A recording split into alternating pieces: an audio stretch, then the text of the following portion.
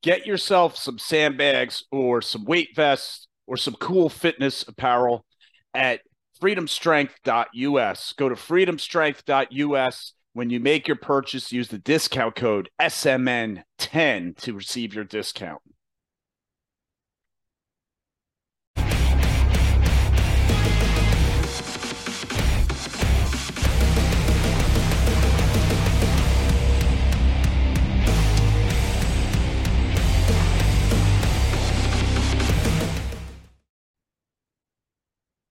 Go to sleepymonkeytrainingacademy.com to turn your pain into power. What's up, everybody? Welcome back to the podcast. Today, I have the Adex Crew with me out of Florida.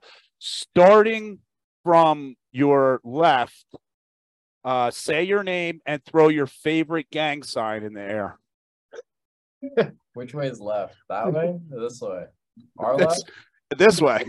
You go first. Yeah, all right. My name is John. I don't know any gang signs, so I'll give a solid thumbs up. That's Okay. awesome. That's a gang sign somewhere in the world. Yeah. You just pissed somebody off, John. So I got to introduce myself. Yes, sir, you do. I'm We don't Donnie know who you are. I'm Donnie from Adex Clubs. And what's your gang sign? Oh, yo. Okay. And who's this strapping young lad next to you? I'm Sebastian from Adex, and I don't really have a gang sign yet, but I'll throw up what's Detroit's? Throw up like a D? I don't even know. I feel like there's probably more than one. There probably is one from Detroit. Yeah.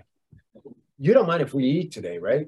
No, you guys got to have lunch. So, I mean, what's going on here is it's Friday, it's St. Patrick's Day. That means absolutely nothing to the Adex crew who are diligently working at Adex headquarters. But what happened was Don called me up and said, hey, do you have time to do a podcast? Because we had a little problem with a delivery or something. You basically don't have any product to put in boxes, so you're sitting dead in the water. And the first structured business move that you could think of, Don, was to contact the Steel Mace Nation podcast and get this out on air. Oh, yeah. Yeah, All right. yeah. It was like, seriously, was John in that on that frame, or is he coming in good? I don't want John to be like craning over. I could see him. You can see him? All right. Yeah. I just want to make sure everybody who is good. Yeah, that was Fred, you summed it up perfectly. It was like, what am I going to do? Send these guys home? You know, like they got to make a week. So, you know, I found other things for them to do, but we do have time to, you know, you do a podcast so that, you know, we can talk about all things Mace and clubs. We did make a YouTube video before, though. Oh, you guys have been doing good videos lately. Thank you. We did two. We did two this morning. Yeah, you do. I like the ones near your pool there, Don. Those are great, especially for us guys up here in the north where we're buried in snow. And I see you in your shorts. Nice pool there, swinging a mace, thinking, that's what I'd like to be doing right now. I wish I could be in that guy's shoes or sandals. Barefoot. No shoes. This is barefoot. What is this? Florida Dirty Foot. March 17th. I'm like, I think I trained pretty much since the beginning of the year barefoot. I don't think I had sneakers on all year outside unless I was doing a video. You know, which, by the way, listen, if you're training with a mace or a club, wear your shoes, please. Please wear your shoes, because when you do drop them on your foot, you know, you could lose a pinky toe. It happens. Yeah. I've heard well, stories. I do train barefoot in my home gym. I don't do that at the gym. I even think they have rules at the gym, like for like what you just said. They don't want people walking around in bare feet and getting their toes chopped off. Yeah. But when I'm grabbing all my Adex weights and I'm going for the big weight and I'm loading it up and that's all sitting up there, kind of, you got to balance everything. I'm like, oh man, I got to watch my toes, because one little spill and one of those 5-pound weights come down on the corner, right? It could really smarts. Yeah. Oh, now how many times I've done that? The easiest way put our weights together is put the thread set on the floor, stacked. It takes a second longer.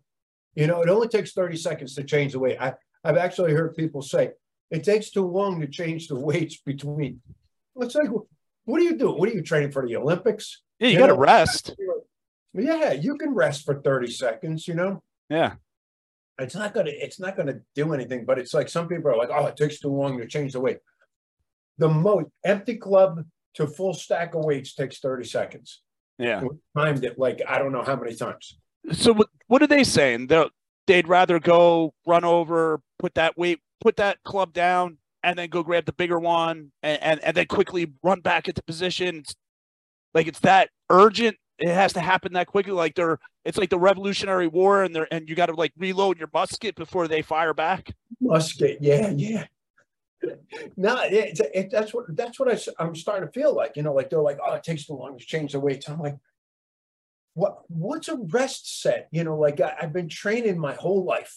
Yeah. Somewhere between 30 seconds and like 3 minutes between your next set. You know, depends upon how heavy you're training, right? Yeah. Or if you're doing cardio or endurance. So like it's, you know, just that. But the safest way to change the weights on the Adex Club is crack it open, you know, bop it on the ground, crack it open, get it slightly unscrewed, put it on the floor and unspin the handle. Right. Spin the handle, you know, to loosen it and take it off that way. And then rearrange your weights on the thread set, or as Mark Wildman calls it, the spindle, you know, on the thread set itself, and then just put it down, line up your weights when it's almost closed, you know, and you can pick it all up together and then click it in and lock it like that. Right. That's the safest way to do it. This way you don't break the floor, you don't break, you know, anything in the house, you don't break your feet. Yeah. I lost a mace the other day. I was swinging it and I was doing sprint sets. So I was doing a 30-pounder. I was doing 30 seconds worth of sprints for the upcoming mace competition at Woodall's Fitness in Clayton, North Carolina. Let me get this all straight. June 2nd through the 4th, be there. I really think I'm showing up. We're coming back from Lisa's birthday vacation, and we're going to go right to North Carolina. So that's why we're kind of up in the air about it. Sebastian definitely wants to go. Big Mike is saying that he wants to go and compete. He hasn't seen everybody. John might even compete over here. He's first week here at Adex, and you know, we're trying to make a good week for him. Your first week? It's your first week, John? Yeah. I started Tuesday. So did Don do a full background check on you before he hired you? Make sure you don't have a criminal record and all that stuff? Not at all. Good. I gotta say, the absolute shortest hiring process I've ever seen. I love it. Oh, tell me how it went. What happened? This has got to be a Donnie kind of situation. What happened? So I knew Gabriel. He's not here today, but he's Gabe's another screwing off today, right? Yeah, he's at fucking Disney. He thinks he's having a good time at Disney. We're on a podcast at Steel Mace Nation. But yeah, I knew Gabe, and I met up with Gabe the other day, and I told him, you know, we're catching up, and I was basically telling him, you know, I'm saving so I can try and work, basically, and I'm trying to get a job. And he was like, oh, let me put a word in with my boss. And then he put a word in, and I was told, come here on like Monday or Tuesday. And then I basically walked in, and I got asked like, okay, here, we're all insane. If you want to leave, you can. But if not, and then from there, I was basically just making boxes. Oh my God. So basically he told you you can leave. So you're not actually captured by the Adex crew. You're not a slave or anything like that. You're allowed to leave. That definitely is understood. He came on his own volition. I came on my own volition, but I haven't actually tried to leave yet, so that remains to be seen. We gave him an out because we knew like in 15 minutes somebody was going to say something or do something stupid because, you know, it just happens. I mean, listen, we really have a good time when we're over here, you know, like doing things. I don't run the place like a slave driver. Hey, everybody. The Vintage Strength Games are coming to Clayton, North Carolina on June 2nd to the 4th. June 2nd to the 4th. Go to vintagestrengthgames.com for more information and to sign up. Also, make sure you go on Facebook and you join the Vintage Strength Games Facebook group. Although I should, but you know, like I gotta have a happy crew. That's my job. Everybody's. That's your job, Sebastian? Oh yeah. He's a whip cracker. I'm like so removed from everything. Like most of the time, I have no idea what's going on anymore. I don't. Now, hold on a second. Sebastian, he's piqued my curiosity just now. You guys all sat down, you started eating, we're talking, and he just got back. He looks like he went to the bathroom for a while. You don't have bulimia, do you? No. Okay. But I did take somebody's order that wanted it overnighted to their house. All right. Yeah. Yeah, he's always making money. Wow. Nice, man. You're a hustler. Are you still also hunting iguanas? Oh, on my free time. I might pull over in traffic, try to grab one off the palm tree. Do you want to give a shout out to like how people could contact you for iguana meat? Because pretty soon the food shortages are going to be coming and people are going to be looking for some kind of meat. Listen, once the guns get banned, you can make your own kind of blow dart system or just wait for winter for when they fall out of the trees and they can just grab them. All right. I saw somebody the other day make a 6 iguana egg omelet.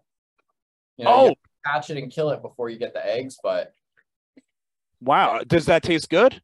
I have no idea. I'm not going to eat it. Of course, those are cold-blooded animals, man. That's disgusting. I've eaten alligator before. You guys eat alligator, right? You live in Florida. What the hell? Yeah. Wait a second. I ate alligator once. I rode it all the way on my motorcycle. I ride all the way, almost 2 hours away. You got to go to this place. It's a great place to ride your motorcycle to. It's at the top of Lake Okeechobee. I go up there. I ride up there. I go and get alligator, and it's like chicken nuggets. and I'm like, I rode my motorcycle all the way up here. Almost got killed. You know, like why? I mean, if it tastes like chicken, just eat chicken. Right, and save yourself the gas and the time. Why kill the alligator? You know. Right. Well, I don't know. I don't know what goes on down there. It's Florida, and you know the whole world is watching right now, watching you guys, and I want the whole world to see that these 3 guys in Florida are all dying from COVID right now. And, you know, they're making the biggest mistake in the world by, you know, living in that state, which is a fascist state. It's so oppressive here. It's terrible. People wouldn't, well, you know what? We can't say that because we're not, well, that's not true. But yeah, it's just so bad here, you know. I need the transcription. We're not. That's not true. I'm just that's not true. It's so oppressive. I could see how oppressed you guys are. You're it's terrible. I want to cry for you. But we're eating lunch. Pretty sure it was like 65 and sunny this morning. Sun was up at like 7:15. Yeah, I was already training as the sun was coming up this morning. It was great. Now, Jonathan, you just is it Jonathan or John? John. All right. I'm sorry, I don't know why I said Jonathan. I'm so proper. This is a very proper show. He's a proper guy. So you just started. You're thinking about going and training. Have you been swinging a mace? Not since I got here. Wait a minute. I would think, Don, that the way a person actually gets hired is, okay, you want the job, stand here with a mace and swing it for the next 8 hours. And if you could survive, you got the job, right? Well, isn't that just the fair thing to do? Well, you just upped it really good for the next guy. Yeah. Find somebody's death. But John, actually, what were you doing? What were you doing half an hour ago? Half an hour ago, I was swinging maces. Okay. He was doing double club sit-outs. We were teaching him how to do double club sit-outs. So front swings yesterday. And so this is all new for you, this type of training. I never touched a mace until I came here. This is so cool, man. Think about what's happening here. You went and got a job working in apparently in an insane asylum, as you described it, which is fine because somebody has to work there. Very productive. And you not only secured a job, but you also now are partaking in a physical fitness thing, which I don't know. Have you been working out before, or is this all new for you, even on that context? I've mostly done light exercise, so this is fairly new when it comes to actual training. How cool is that? You know, you got a job and you've been introduced to the steel mace modality, the growing modality of steel mace.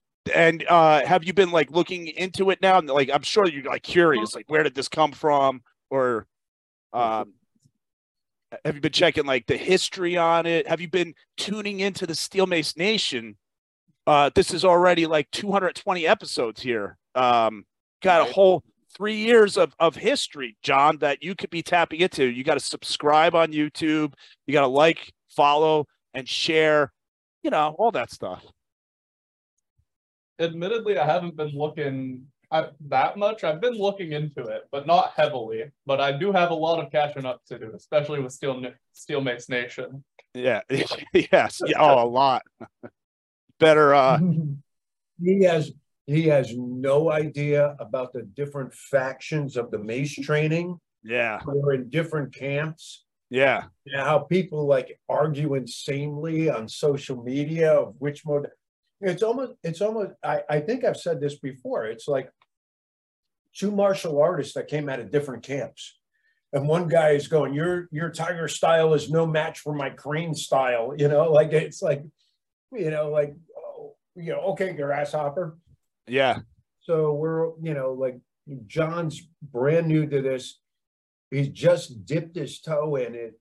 He got to train like 2 days this week, you know, not even train. He just, you know, was like doing a little bit of, you know, try these exercises, see how this feels, because you have to know how to talk to the customers when they're calling up and asking questions.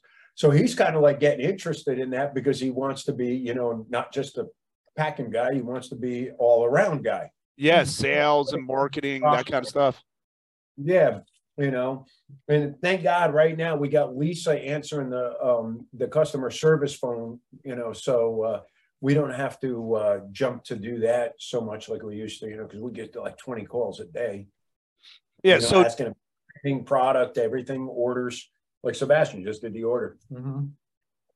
So, and normally you guys are just out there packing boxes, pushing product out the door, receiving stuff in, unpacking it, you know, repacking it. And then you're putting out little fires in between, answering questions when people got them. So like when somebody contacts you, if they have a question, it's usually an email. And how fast do you guys respond?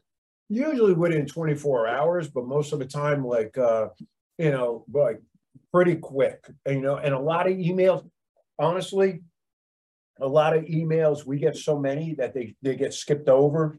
So if anybody's listening and they're saying, you didn't answer my email last week, I apologize. We get to you like eventually, or if you send that second one, we're like right away. Sometimes we're drowning over here in emails. Yeah.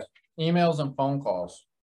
You know, and then, you know, like little things happen like today, like when one of the suppliers is backed up, so I can't pick up product till tomorrow and we can't ship out tomorrow because I'm not going to be able to pick up till scheduled. Yeah, we've got nobody scheduled, and we also have like none of the facilities are open to drop product off at tomorrow, except, you know, by the time I pick it up, because it's like 2 hours away. So we've got no way to get that. So we're kind of like idle today, and this was perfect time to, you know, do some stuff with you, do a little promotion stuff, and, you know, people can see what we're doing, and we could promote Mason Club training throughout the world. Yeah. And as far as, you know, promoting Mason clubs is concerned, but we'll ask John because he's so new. Mm-hmm. Do you, what do you think is a way to get people to want to try something like this? Because it looks weird to people sometimes, and they don't think it's they're going to figure it out. They don't know. I'm sure you went through those same things. You were like holding this mace and you're like, what the heck am I about to do here? So fresh, brand new, out of the gate, what would be something that you could suggest to people from your perspective? You know, like try this thing out. For things that we can try, just for anyone, not like a idea for maces in general, I would say honestly just check online, see what resources there are to learn. I've actually had some ideas for resources that we could create that I ran by Sebastian yesterday. Yeah, John had a great idea yesterday of taking like VR and implementing like a mace or a club into a VR system. And he was kind of informing me on how big VR is going to grow just by the end of the decade. And even like the leaps and bounds it's going to go through like this year alone by, you know, giant tech companies and all that. Yeah, and even now there's already millions of users, but there's such a big content drought that people are starving, especially when it comes to a fitness-centered thing. I mean, realistically, what's stopping someone from just taking like a mace or a club or whatever, letting you mount your VR controller so you have motion tracking, and then having sort of guided exercises with that? Yeah.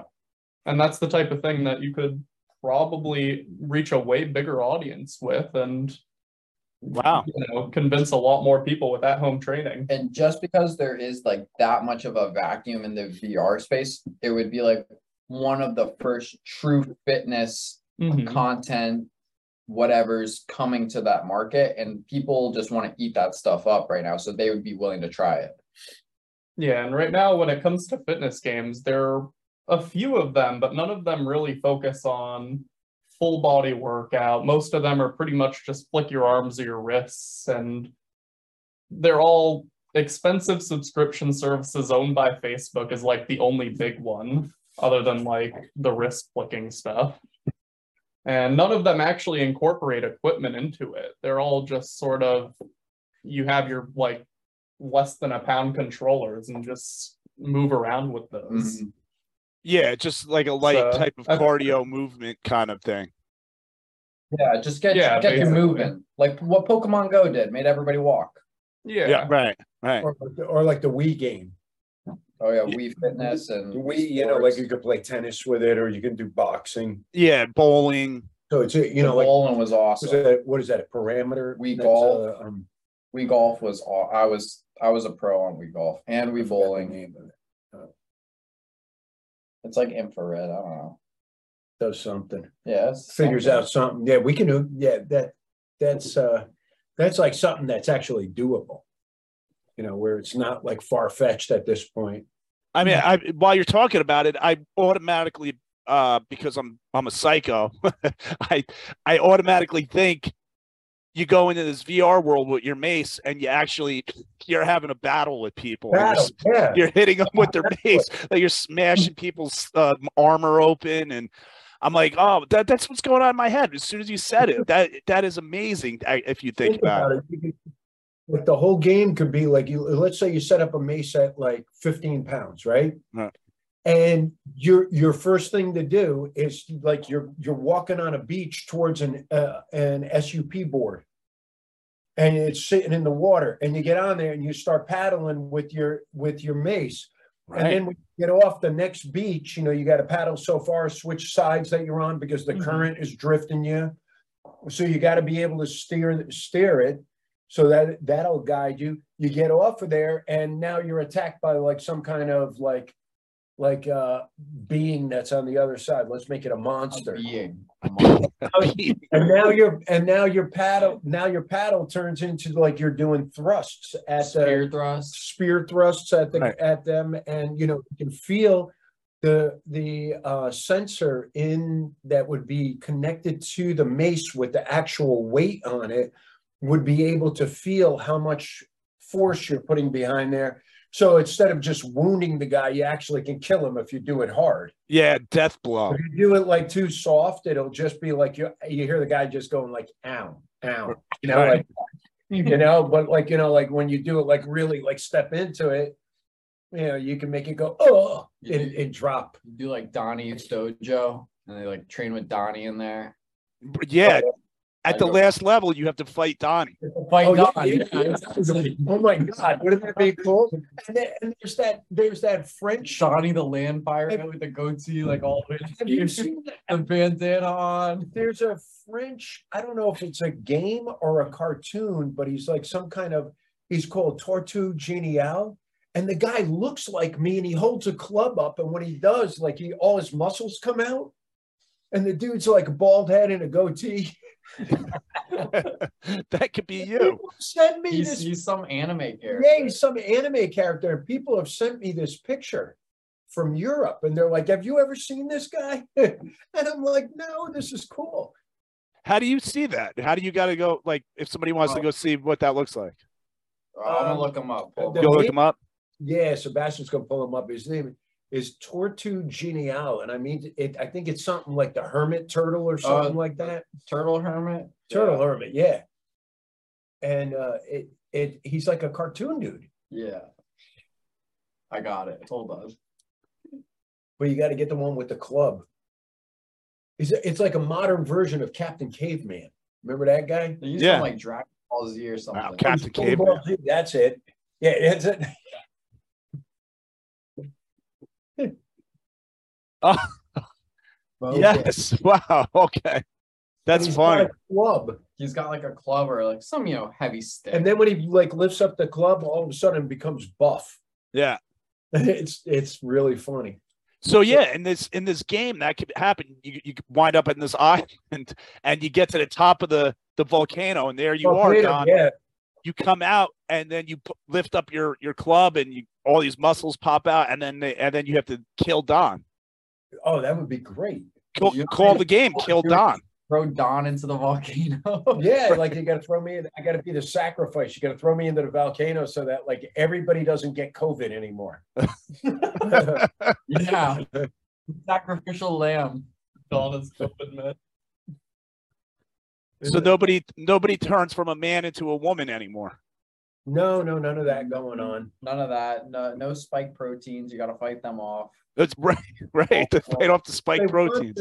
And if they want to, like it's just, you can do that. Who cares? Yeah, if you want to, right.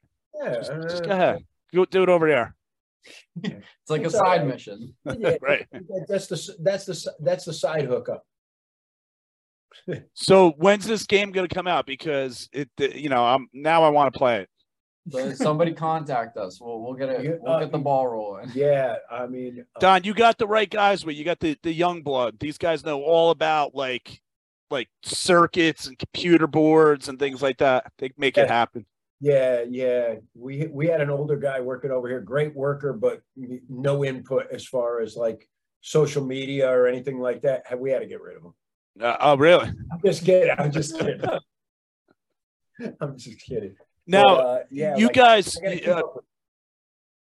John and Sebastian, you guys are working all the time here, right? And Don is right there, shoulder to shoulder with you, working just as hard, or do you have to wake him up from his naps and stuff like that? I might have to kick him off Ruzzle every once in a while. Off of what? I haven't had that game on my phone for a year. No, but for the most part, we just might have to kick Gabe out of the bathroom every once in a while, just to stay with us shoulder to shoulder. But Don's leading from the ground too. What's Gabe doing in the bathroom all the time? Does he have a girlfriend? Well, don't want to know. We just make sure it stays clean. Is he breathing heavy when he comes out?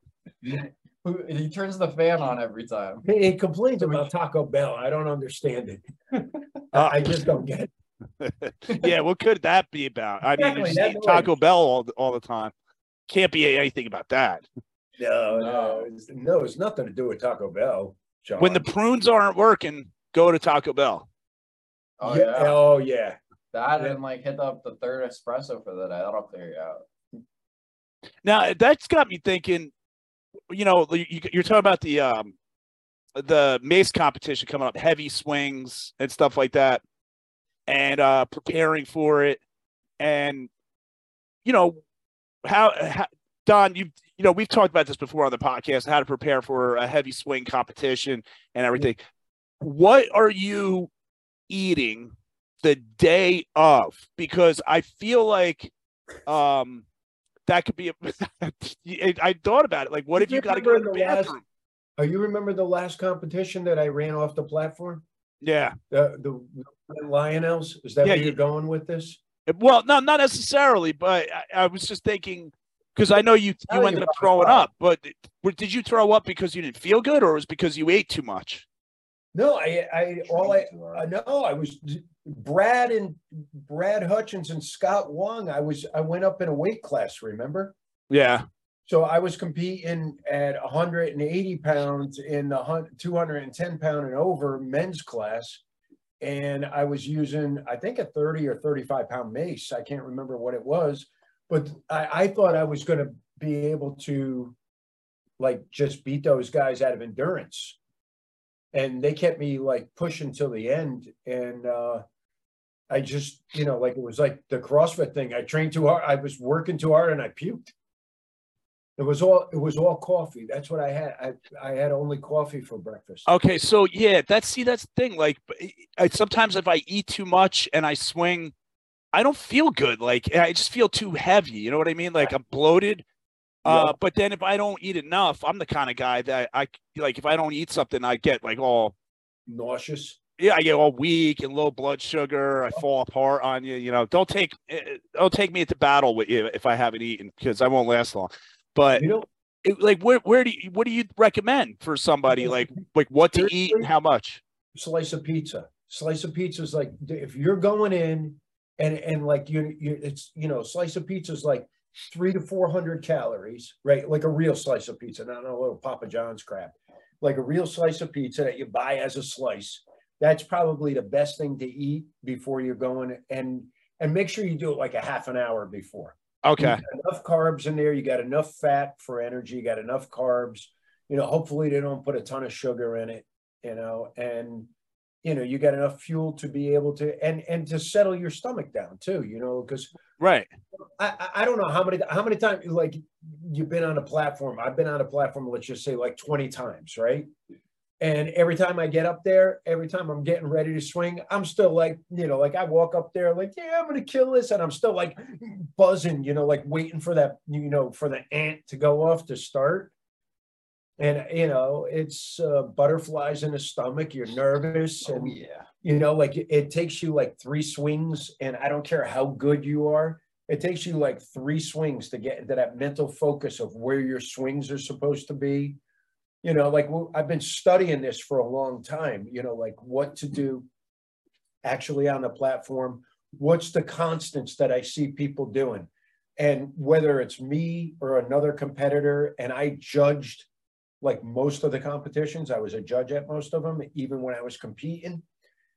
When you see the guys that are putting up big numbers and the girls that are putting up big numbers, and they're getting up there and you could see their knees shaking or their hand twitching or their eye twitching, and they're just, it's that anticipation of the buzzer. And then you see those first swings. No one ever pulls into a perfect swing.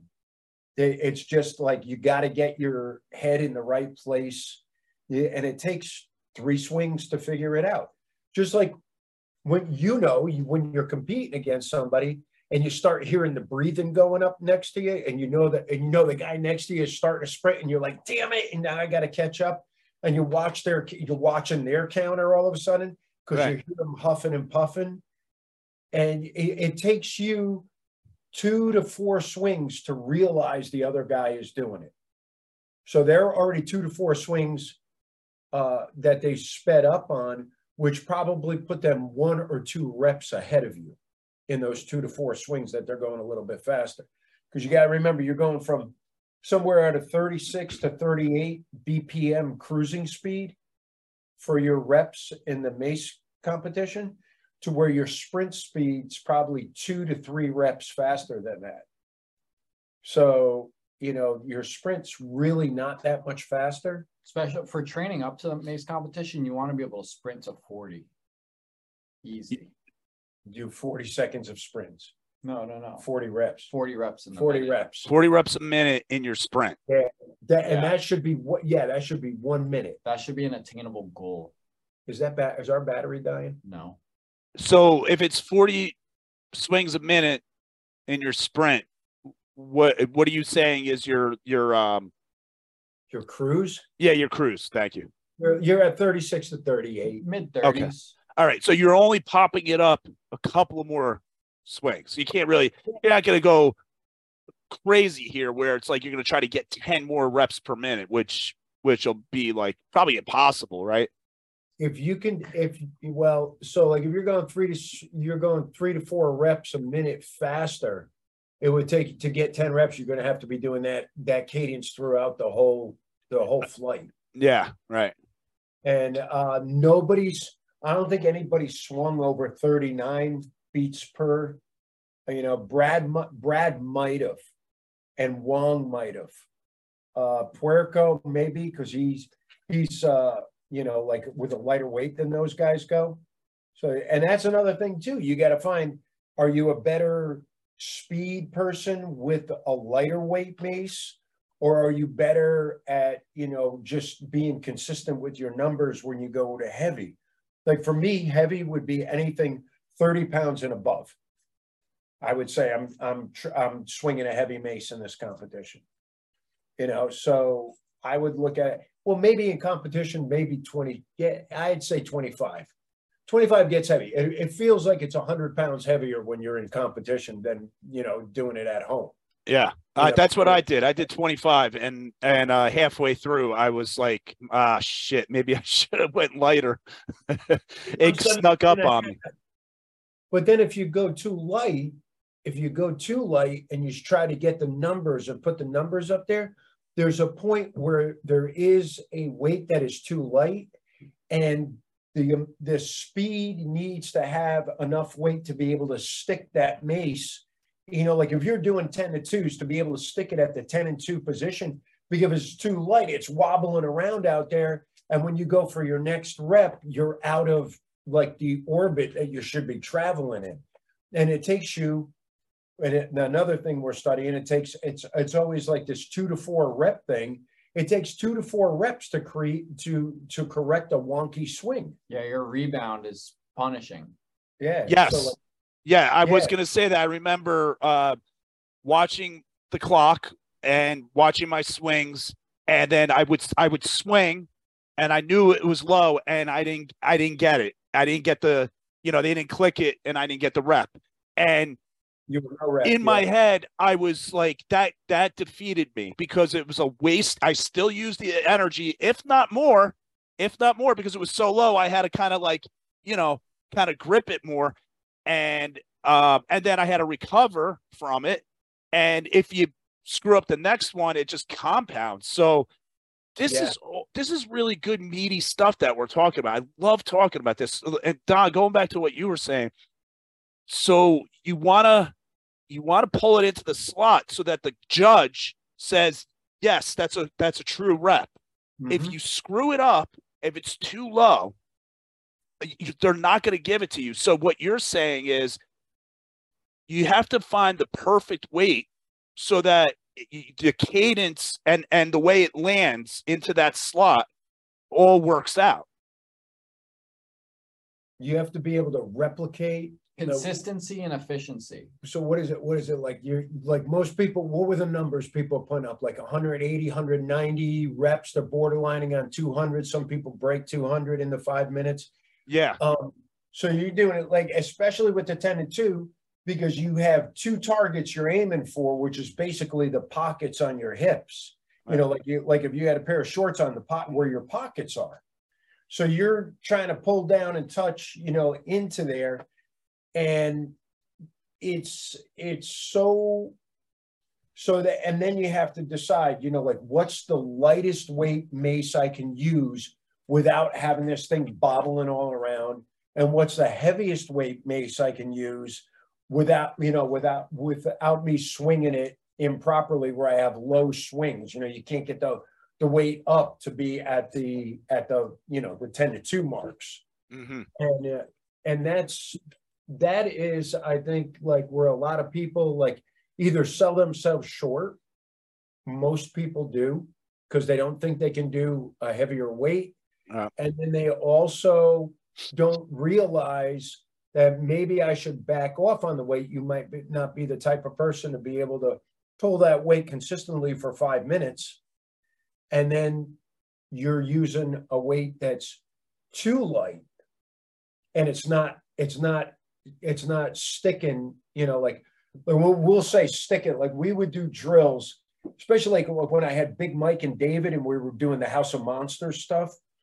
We would hit the 10 to, so in the 300 in the competition swing, which is the 10 to 2, when we'd hit the points, we'd say stick it, and you'd have to count 1,000 out loud just until that. So you'd pull it down and the mace would hang there exactly in that spot for just like 1,000, and it would start to drop, and then you have to swing it and get the next one and go stick it. And we would do 10 to 20 reps in a flight of doing that, just to get our mind to be able to control the mace better, to be able to get the, deep enough catch in the front, but, at the belly button area, and make sure our hands aren't sticking up like this behind. Usually most people they're shortened in the front and they're not coming down to the belly button area. They're a little high by their solar plexus. Right. So they want to see, they'll just want to see it inside your ribs, like where it's actually borderlining on navel area. So at the highest. If you don't pull your hands down low enough, you won't get the rep. No. It's that. Yeah. The rules have been really loose up until now, but now they're starting to tighten them. Yeah. Because so many people are getting involved, and we want to offer prizes and stuff. And you got to be consistent in the ruling, and we got to make sure that everybody's doing good reps. They understand what a good rep is, which there's athlete briefings at every competition. I mean, they've really evolved. I mean, it's going to be a lot of fun. I think this one in North Carolina at Woodall's. Yeah. It's going to be a lot of fun. On June 2nd to the 4th this year, Clayton, North Carolina, Woodall's Fitness. Yeah. What's the itinerary? I know James was on the podcast and he explained all that, but just for the people who are listening to this one, what's the itinerary? Get there on Friday. Friday night, it's going to be meet up, arrive on Friday afternoon. Friday evening is like a athletes meet up and like a little introduction. Everybody gets to hang out, which is always cool. You get to meet everybody. Saturday is going to be, the vintage strength games. I think James is actually incorporating some other fitness events besides the Mason club competition. There might be some tire flipping and stuff. I'm not really sure about that because I haven't really talked to him yet. And I really haven't committed yet, but like I'm almost like 90% sure that I'm going. Yeah, we're probably going. So, and we'll bring people up from here. We're trying to get Big Mike to come up to get time off. John showed interest in going. Gabe and I are probably going to go. Gabe is going to be there. Gabe Hell yeah. We're going to do 5-6 week training program. You're going to be there, right? Yeah. The end of April to May. So then there's going to be competition on Saturday and Sunday, and like with all the competitions, everybody probably goes out for burgers or wings or pizza after that, and a beer, and laugh and have a good time, and the next day back all over again. And we should have weigh-ins and do like a vlog beforehand, like the UFC. Get a little drama started. Get a little. Right. Yeah, get a script written. Maybe we could get Lionel to come up with some people from his gym because he's got some serious mace swingers over there. I'm also thinking, since you guys are from Florida, you have access to these awesome beaches where these beautiful women are. So get these girls in their bikinis to come up along with, okay? Just to kind of add that element into it, just to make it a little bit more appealing to everybody. Yeah. I don't know. It's at that point we're grabbing the judges. Yeah. Yeah, no, that could be an attraction, but the mace is the competition's the attraction, bro. Yeah. And it is. It's all about the mace. We kiss it beforehand. We need more girls in the events, though. Yes, that's true. All right, listen. All right, I'm going to say this out on the air. Only 9% of our sales go to women. Really? 9%. Come on, you guys. Wow. Girls. 9%. I wonder if the other mace companies are like, you know, maybe your mace is too manly for the Too I much. ladies. get the thinnest handle. I get the thinnest handle of all the maces. You know, you figure they'd be attracted to that. Yeah. But you know, I don't know what the deal is, but it just seems we're running 9%, and it doesn't even have it's such a small percentage. It can't even break down the age range like it does for the men's sales. So, you know, it's Where do you sell most of your maces? Like geographically, are you sending them? Or just products? like all our products. Yeah, what up? You know, Mason clubs. California, the West Coast, Ah, Washington, Oregon, and California. that's the most of your sales. Oh my God, Well, it's probably like California, Texas, and I think New York are our three are the biggest. biggest, but the West Coast overall, like if you took a geographical zone, Yeah, the West Coast. the West Coast we're sending the most to. Canada. That's interesting. Yeah. And So California is always like like they say, like, you know, it happens in California first, and then everywhere else it moves to, like, people dyeing their hair gray. That was a thing for a while. Yeah. But so now you got people buying these maces from you, Adex adjustable maces, and so that's really cool. So I bet like the next step is you're just going to start seeing more sales across the whole continent as time goes by. What the funny thing is that I make them here in Florida, and in the beginning, hardly anybody in Florida was doing it. Yeah. You know, I mean, like we had Lionel, and I think there's two gyms in Hallandale that offer mace class. And I offer mace class at my wife's gym. I had one of the longest running mace classes from 2013 up until last year. May. Don's class was awesome. It was really fun. And you know, that always had a good turnout, and we had a lot of fun in that class, and a lot of athletes came out of there that went to the event, or few, I should say, not a lot. But we're starting to sell in state a lot more now. We started to notice like little communities pop up. Like I've had a bunch of random orders to Tallahassee, and I'm like, it's only a city of like 200,000 people, so somebody's got to be talking to somebody, or a gym's got to be featuring something. And like, you know, we see the zip codes pop up a good amount, or like a city that stands out to us, and we're like, oh, okay, something's going on up there. Someone's making it happen. Or we'll have people call us up now and say, hey, I live a half an hour away. Can I come by and pick it up so I don't have to pay for the shipping? Yeah. We're like, yeah, come by. And then we get people coming in. So we get like one person a week that just drops in to purchase. Yeah. Maybe a little less than that in the average, but people will stop by. It's pretty cool. Yeah, we got people that just stop in now. Like they by, they have a coffee with us. They just appear out of nowhere, and they're like, hey, I just came by. They'll email me like the day of, or phone call, or text us and say, hey, is it okay if I stop by today to say hi? I mean, these are people that are customers, you know, they just come in to say hi, and they'll ask a question about training, or just, you know, hang out with us. It's kind of cool. Wow. Anybody like big names or anything? Like, you don't have to say who they are, but like anybody like famous in a way or anything? We got a couple famous people that stop by. So John hasn't met anybody. Yet where it's like, I was going to say, when you were asking John about his first week over here, Sebastian had the best first week ever on a job. Yeah, I had a good first day. What happened? It's actually his 2-year anniversary tomorrow working for Adex. Congratulations. This is a big thing, you know, like 2 years. 2 years. That's a long time. Yeah, it is. Yeah, it is. So what happened on your first week, Sebastian? You could say who you met. The first day, this was when the Adex was in Don's garage, right? So I walked over and I talked with Lisa. She's like, oh, you're going to be like constructing maces. And I'm like, oh, like pepper spray? She's like, no. Impromptu 45-minute lesson on how to swing the mace in the soil of the house. So like, I was like, oh, I already learned something new, and I haven't even walked inside yet, you know?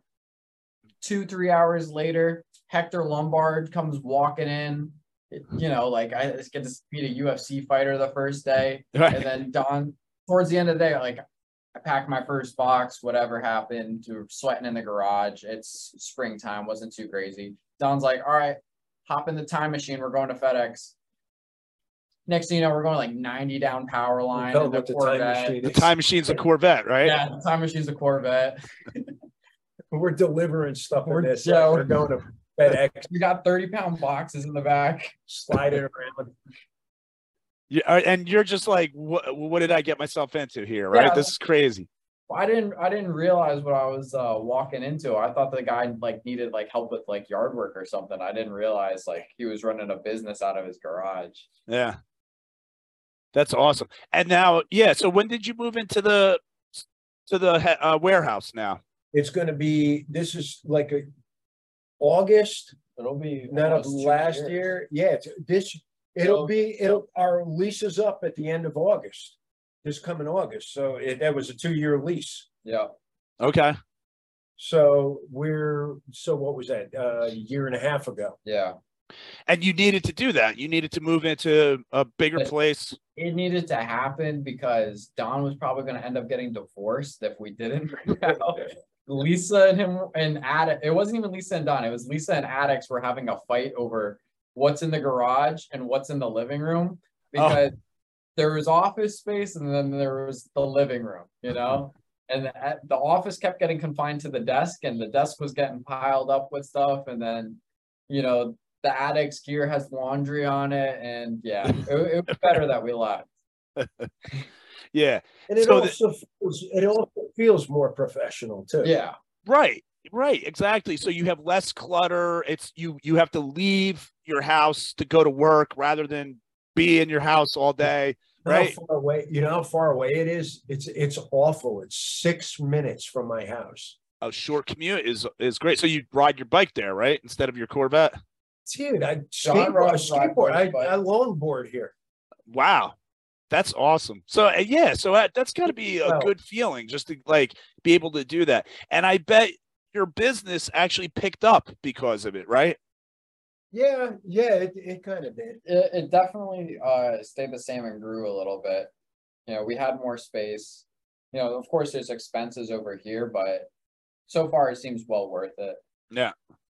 Yeah, and actually we're to the point now where we're considering taking another warehouse bay because we want to be able to have. We want to make more content. We want to make more content, so we want to build out a studio. And Really? Yeah. We're going to build. We're thinking about building out a studio, and we're also thinking about like using that bay because we make our own boxes here. Because the price of getting custom made boxes is just ridiculous. So we were thinking about having like half of it is going to be for studio, for filming content, and the other half would be just nothing but making boxes. I mean, it sounds insane, but it kind of does. It's like you're going to have this whole section just for boxes, but that's it. That's the business. A box and put a mace in it. Ship it out the door. There'll be extra storage space too, but yeah. You know, it's definitely like we're right now. So when you were saying, you know, like we were talking about making stuff before and like getting the business done. Right now, we just bought a 55-ton press to be able to push the pins in for the weights on somewhere machine. I'm working with another machine shop who does fabrication for us to make a system that we can do somewhere between 15 and 30 weights. So we'll be able to press all the pins in at once on them instead of us tapping them in with a hammer, each one at a time. Oh, wow. So the pins that are in the little weights that lock into the hole so the weights don't spin apart and all that. Yeah. So right now you guys are tapping them in all by hand. Yeah. So the pins that are in the top of this, so people who know what it is, you know, like, so these fit in and then they'll lock into the bottom pieces, or they lock into the handle of the club to keep them from rotating. Yeah. While that's my patent. But so these pins we're going to be able to set up, like, I don't know what the tonnage that we can figure out is right now, on a press with a plate and a guide system, and it'll have a setup where we're able to adjust the height underneath for the different thicknesses of the weights that we have for the 2.5 pounders and the 1 1/4. We'll be able to lay them all out. They'll be in line, and then a press will come down and push all the pins in at once. And so they'll be automated to be able to do a bunch of them in one shot.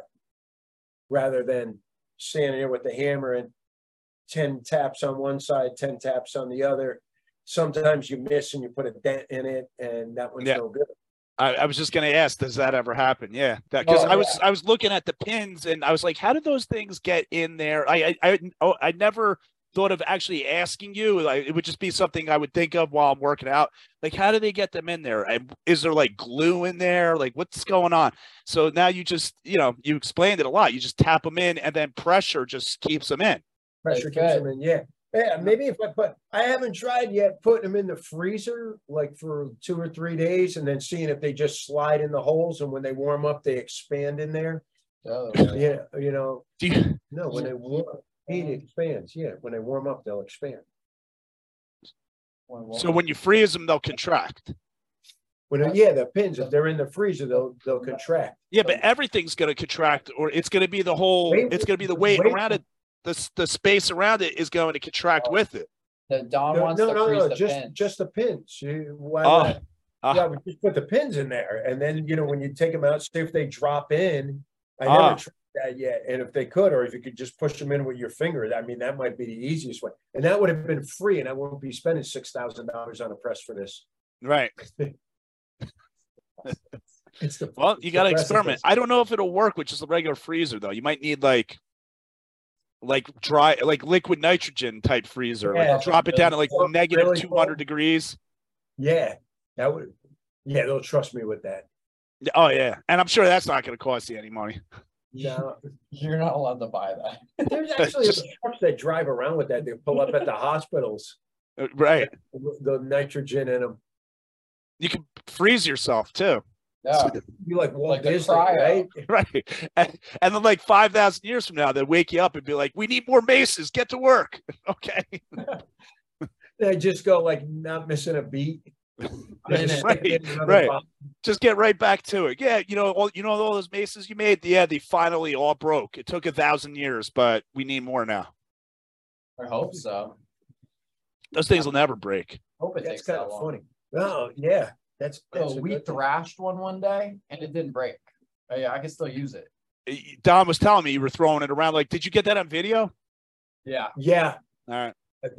And we used I was beating the shit out of this thing. Sebastian, like it felt terrible. But it was also wait a second. Is that mace still set up? I have it. Hold on. Wait a second. He's going to show you what we did with this because people. We wanted to see if regular weights worked on the Adex mace handle. And Sebastian said, and this is regular 5-pound weights. And these are Lou Ferrigno 5-pound plates. From Brooklyn, New York. Oh, man, you're throwing around Ferrigno plates? Well, those things are probably worth a fortune. Yeah, I wasn't throwing it around with this, but this is something that we ended up doing, and it works well. It just clips the ass every once in a while. Yeah, they're just kind of big. They hit me in the butt. All right, but now with that setup, they're gonna, like you just were talking about, your weights have the pins in them to keep the counter rotational forces from making it spin apart. Yeah. So with what you just showed me with the Ferrigno plates, there's no pin holding that, so that will eventually start to spin apart. Yeah, sooner or later. But for what we used it for, like with that to see how it would work, it took a long time of swinging for it to come loose. Okay. It didn't really come loose at all. Here's the thread set that I used. It ended up being angled at a certain point. Oh yeah. When I was slamming it on the concrete in front of the fire station, but the welds only moved a little bit. But for the most part, cosmetic, and it still works. But you could see that angle. And he threw this no less than 12 times. Like actual full swing it and let it go like that. Like out in the middle of a road in front of the firehouses across the street from us. You should get the fire department to set up their aerial, and then you go up there and throw it off. They don't have a engine. They don't have an engine, so it's just the EMTs. What do you got to do? Put out your own fire? Yeah, well, they made sure we have the new fire extinguishers here. Okay, that'll work. Done it again. So, yeah, that's all the stuff we've got going on now. And hopefully we can get some more mace competitions coming up. That'll be a lot of fun. Yeah, somebody contacted us the other day about wanting to do one in San Diego. Oh wow, do it. Which would Let's be cool go. to have a West Coast. Yeah, that's what's Mauricio's, got to you happen. probably want to run that. Is that who you were thinking? Who? Mauricio. Oh, well, he's another one. Yeah. Yeah, and Steve Cotter's in San Diego too, and he's like a killer athlete. He's a great kettlebell athlete. So Right. he would be good with maces and clubs. He trains with them too. So he'd be able to jump in right on there. And I don't think that's too far away from Rick Brown. Rick should be able to get down to San Diego in a few hours from Los Angeles. I don't know if anybody wants to drive. Plus, that far there's in a ton of California. West Coasters that have Adex gear too. We get a lot of love from the West Coast. Yeah. Yeah, that's a really cool thing. And then also just you're selling stuff around the world too. Yeah. Yeah. Where did we go? get? We got someplace weird this From where where Florida is on a globe, we ship to the exact opposite side of the globe. Yeah. The closest land that you can ship to, and it's West Coast Australia. It's around Perth. It's a suburb of Perth, but it's the literal furthest away from where it's manufactured that it can go, and we get it there. Wow. We shipped to Serbia this week. Now, when you say globe, what you really mean is because the world's actually flat and everything has to go around that rim, so right? Once you get to the ice wall, it's beyond the ice wall. And only FedEx ships beyond the ice wall. Okay. Because in with the super elites. That's awesome. FedEx will do that. Don't you have a cat? What? Don't you have a cat? Yeah, it's sleeping right next to me. How do you know? What are you talking about my cat for? No, if the world was flat, cats would have pushed everything off the edge by now. They pushed everything off a table. Yes. I mean, it's just ridiculous. That's why I own dogs, because they won't push anything off the table. Yeah, they just eat your shoes and your hair brushes. Everything. Right. Everything. Right. And then they shit it out somewhere Lisa's for you to find. Lisa's knitting with the puppy, and it was coming out in a string, and I had to actually pull it out of the puppy. That's It's like just 20 feet of it. when you pulled the string, did confetti shoot out of its mouth? Like a New Year's popper. This is going to be an awesome show. It's been great so far. It's been an hour. What should we do? Should we stop while we're ahead, or wait a second? You're on a family vacation right now, and you're doing business. This is business? You're gonna get them black. This is business for you, I think. This is going to go zero. This is going to go zero on YouTube. You're going to get. It's going to get 38 views, Don. The AI is going to listen to it and go banned. Oh yeah. Fred, Don, Sebastian, banned. Well, listen. Let's just put the disclaimer in right now. All the views represented in this show were solely the responsibility of me, Fred Moore, and are not to be misconstrued with any other parties on this podcast. Some of the zany things I say, I'm just trying to be a half-assed comedian, trying to get some likes here, and I'll say some arbitrary bullshit once in a while, and sometimes it lands like a lead balloon. So on that, folks, just jokes. It's just jokes. Don't take it's just it jokes, serious. baby. What we're trying to do is get John to be an avid mace swinger. We're going to change him in a year. Hopefully, he stays that long. Does he know about the tattoo he has to get? You're not supposed to say it. Gabe didn't tell him. I don't know. Sorry, never mind. Forget you heard that. Well, it could be a tattoo or a brand, either one. It's the brands are like resurging in popularity. Yeah, they're good. And I like branded onto a fish instead of myself. PETA's gonna fish. Yeah. A fish. Now we just How about a dolphin? Can you go a dolphin? Yeah. I feel like that would be a bit more illegal, but I'd be up for it. a turtle? Oh, we had ground manatee burgers the other day over here because they just they're floating. Aren't they endangered? Yes. How did they eat it? You didn't eat a manatee. No, of No, course don't not. ever eat a manatee. But it's funny. It really gets a reaction out of people when you tell them to eat ground manatee burger. Right. Those Florida had cute a manatee things. burger. I mean, they What? look like turds. Who looks at a manatee and The thinks sea this cow, is man. appetizing? That's ocean beef. How do you eat a manatee? One bite at a time. Carefully, but you got to slice them thin.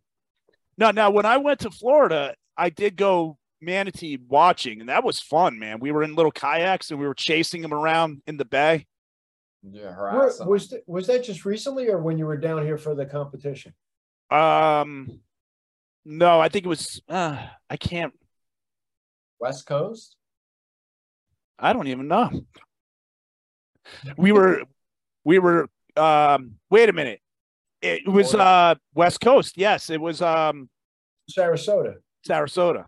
Yes, and it had nothing to do with that's when I saw you guys. Yeah. When we filmed you as the homeless guy standing out in front of the restaurant. Right, and we went to Frank's place and all that stuff. Yeah. Yes, we saw Frank from Macefit in the cave. Frank the Man. Who has also been on the podcast a bunch of times too. So Two Sling Steel on Instagram. Say again. Two Sling Steel on Instagram. Yes, Two Sling Steel. Check him out at Two Sling Steel. We're gonna get the crazy trainer on here next too. Yeah, who's the crazy? Jared, the guy that juggles the kettlebells, and he had like the big afro, and then he cut his hair short. The blonde hair guy. No, he's got dark hair. He's like John's complexion. Okay. And he had a big afro. Does he come by there? Oh, dude, we all the time. I'll go up to Delray with my wife to walk around, like where the outdoor restaurants and stuff are, and all of a sudden I'll hear from across the street, like I think he's got one of his family members lives up there, and all of a sudden I hear, "Hey, Donnie Adex," and from across the street, and I'm looking around, and it's Jared, the crazy trainer again. He's like up there visiting somebody, and he's like, "Hey." That's funny, man. People yelling out Donnie Adex. It's like he's running across the street, and a big guy running across the street. Cars were all slamming on the brakes. So every state has its crews. You know, you got your people. New Jersey has its people. Oh yeah. That's what's cool. That's where it all starts, right? You know, you got your cliques, and then you got to try to do this cross-pollinating. And the Vintage Strength Games is a great way to do that. It's a great destination for people if they want to meet other mace swingers and just have a good time.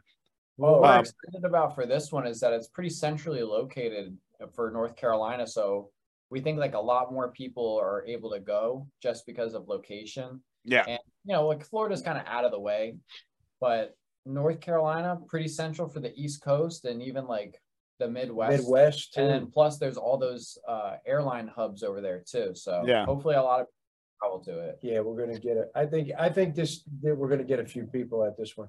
Yeah, what I was saying when I had James Woodall on was I'm probably gonna drive, but if there's anybody in the upper East Coast area that wants to go, we could maybe carpool, something like that. We could pick up people on the way. Now, are you gonna podcast while you're driving?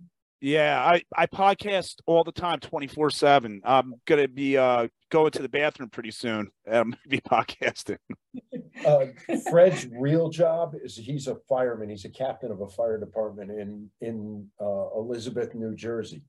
So he's seeing all kinds of crazy stuff going on. So if anybody doesn't know that about Fred, yeah, that's what they tell me. That's when I show up there, they say, this is what you do. And I'm like, okay, I'll do whatever you tell me. So yeah, I've been doing that for 20 years now, getting away with it. There's nothing wrong with that, man. It's you're first responder, dude. But you gotta stay in shape. Yeah, that's why I swing. And it really does work for first responders. That's the one thing I could say for sure. Anybody that I've taught on the job, that are now swinging mace and stuff, they say it's helped them a lot, keep them in shape. There's a lot of benefit and everything. So, that's for any like kind of physical job though. We know mace is good for that. Really should just be like for any job, just physical standards in America just kind of fell to the wayside. Yeah. Several decades. Yeah, and that's the unfortunate thing. I feel like the country is just loaded up with a bunch of people that just they don't even want to do anything physical. There's no like no impetus to even do it. They're like, no way, you know. So it's great to know that you're selling mace despite all that. Yeah, it's definitely you know, there's hope. You know, we see it now, and it's like, you know, what is the reason? Why is there a push to actually tell people, oh, you don't have to take care of yourself? There's actually a dialogue going on like that. Yeah. Oh, eat all the sugar you want. It doesn't matter. Oh, don't worry about it. You know, you could be 500 pounds and still be in good shape. Where is this coming from? You know, like, really, where is this coming from? And, you know, if you slice it up and you look at everything that's been happening, and I know it sounds very cynical, but the way of the world has made me cynical. You look at this, and the only reason for this is profit. You know, if you're slightly sick, you're slightly depressed, and you're not making enough money, well, what are you going to do? You're going to complain about everything. Yeah. You know, and you're not going to be strong enough to do anything. You're not going to be of the right mind to do anything. I mean, they're finding now, like, if you listen to people like neurologists, they're talking about your gut biome is actually affecting your thoughts. So if they're telling people if they're saying it's okay to eat crap food, it's okay to be out of shape, that's two things right there that are going, you know, like your physicality right there, and the fuel you're using is not proper for your body. Nothing's right. Right. So what's that ultimately doing? It's keeping you sick, which keeps the doctors busy, the hospitals busy, the testing people busy. I know plenty of people that work out just for their mental health. Like, it Yeah. just gives them that peace of mind, whatever endorphin rush that will help them. Well, there's a whole mace, you know, like, if you really think about it, the mace flow people are working with a lot of people that have like, you know, like, that want to be whole people again. Yeah. And they are injured in there. A lot of them are injured. Trauma. Trauma. Mm-hmm. Recovering from like addictions and stuff like that.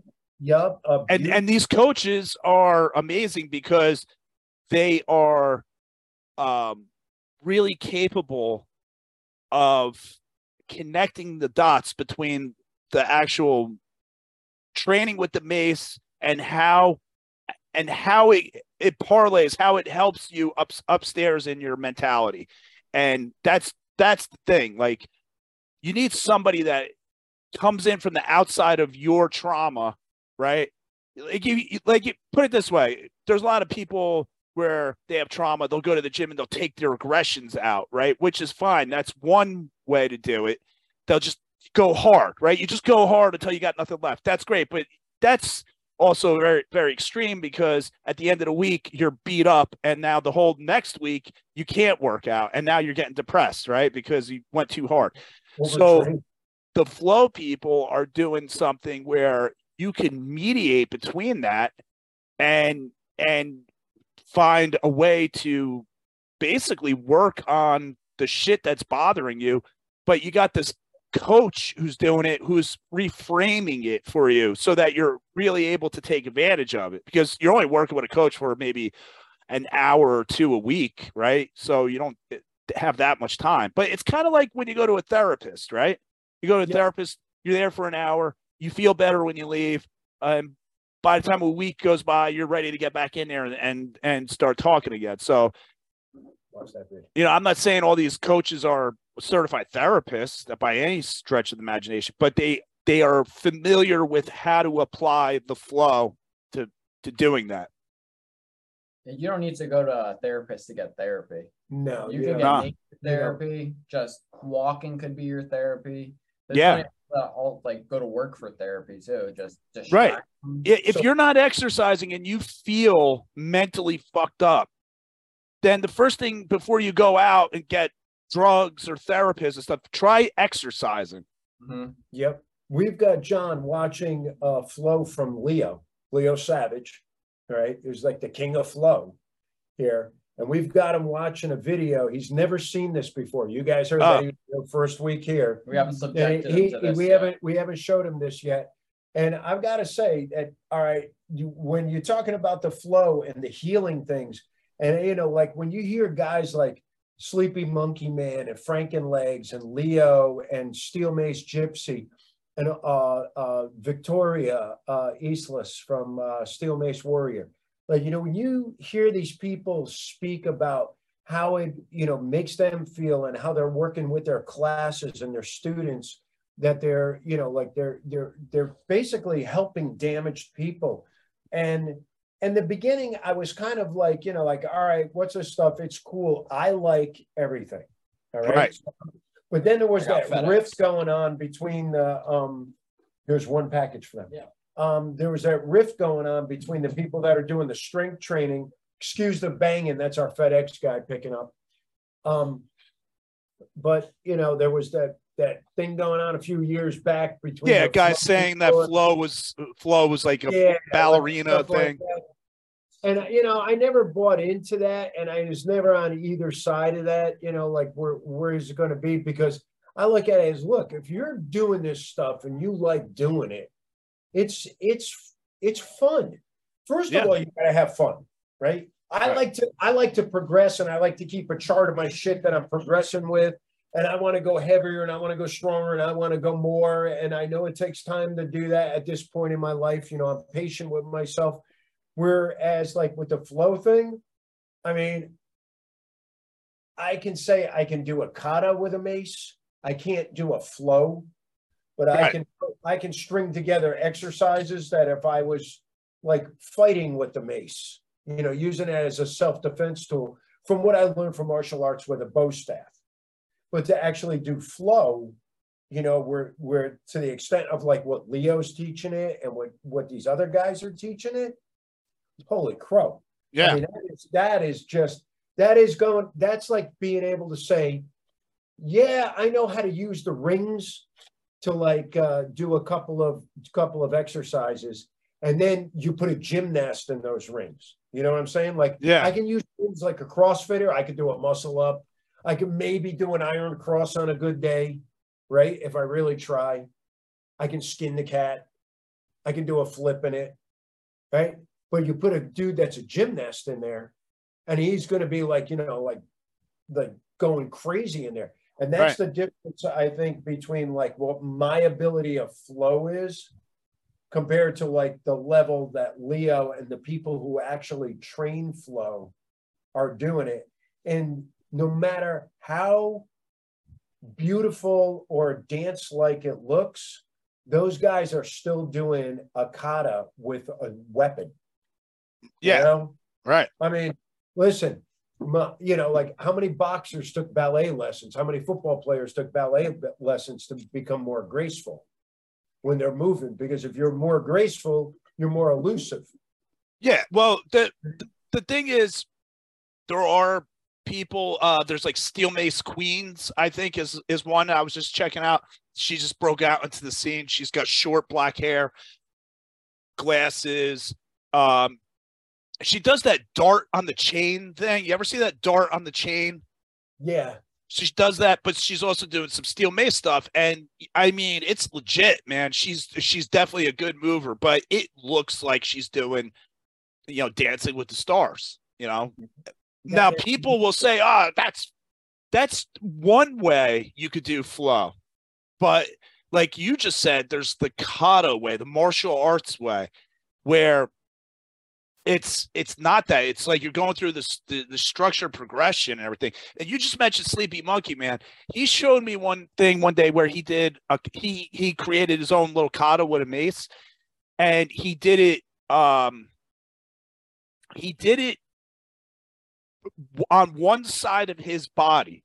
You know how flow is like, you know, you hit the left, then you hit the right, you know, cross body. Yeah. He did it on one side of his body, and then he did it on his other side of his body. But then he showed it to me where it flowed from one side to the other side.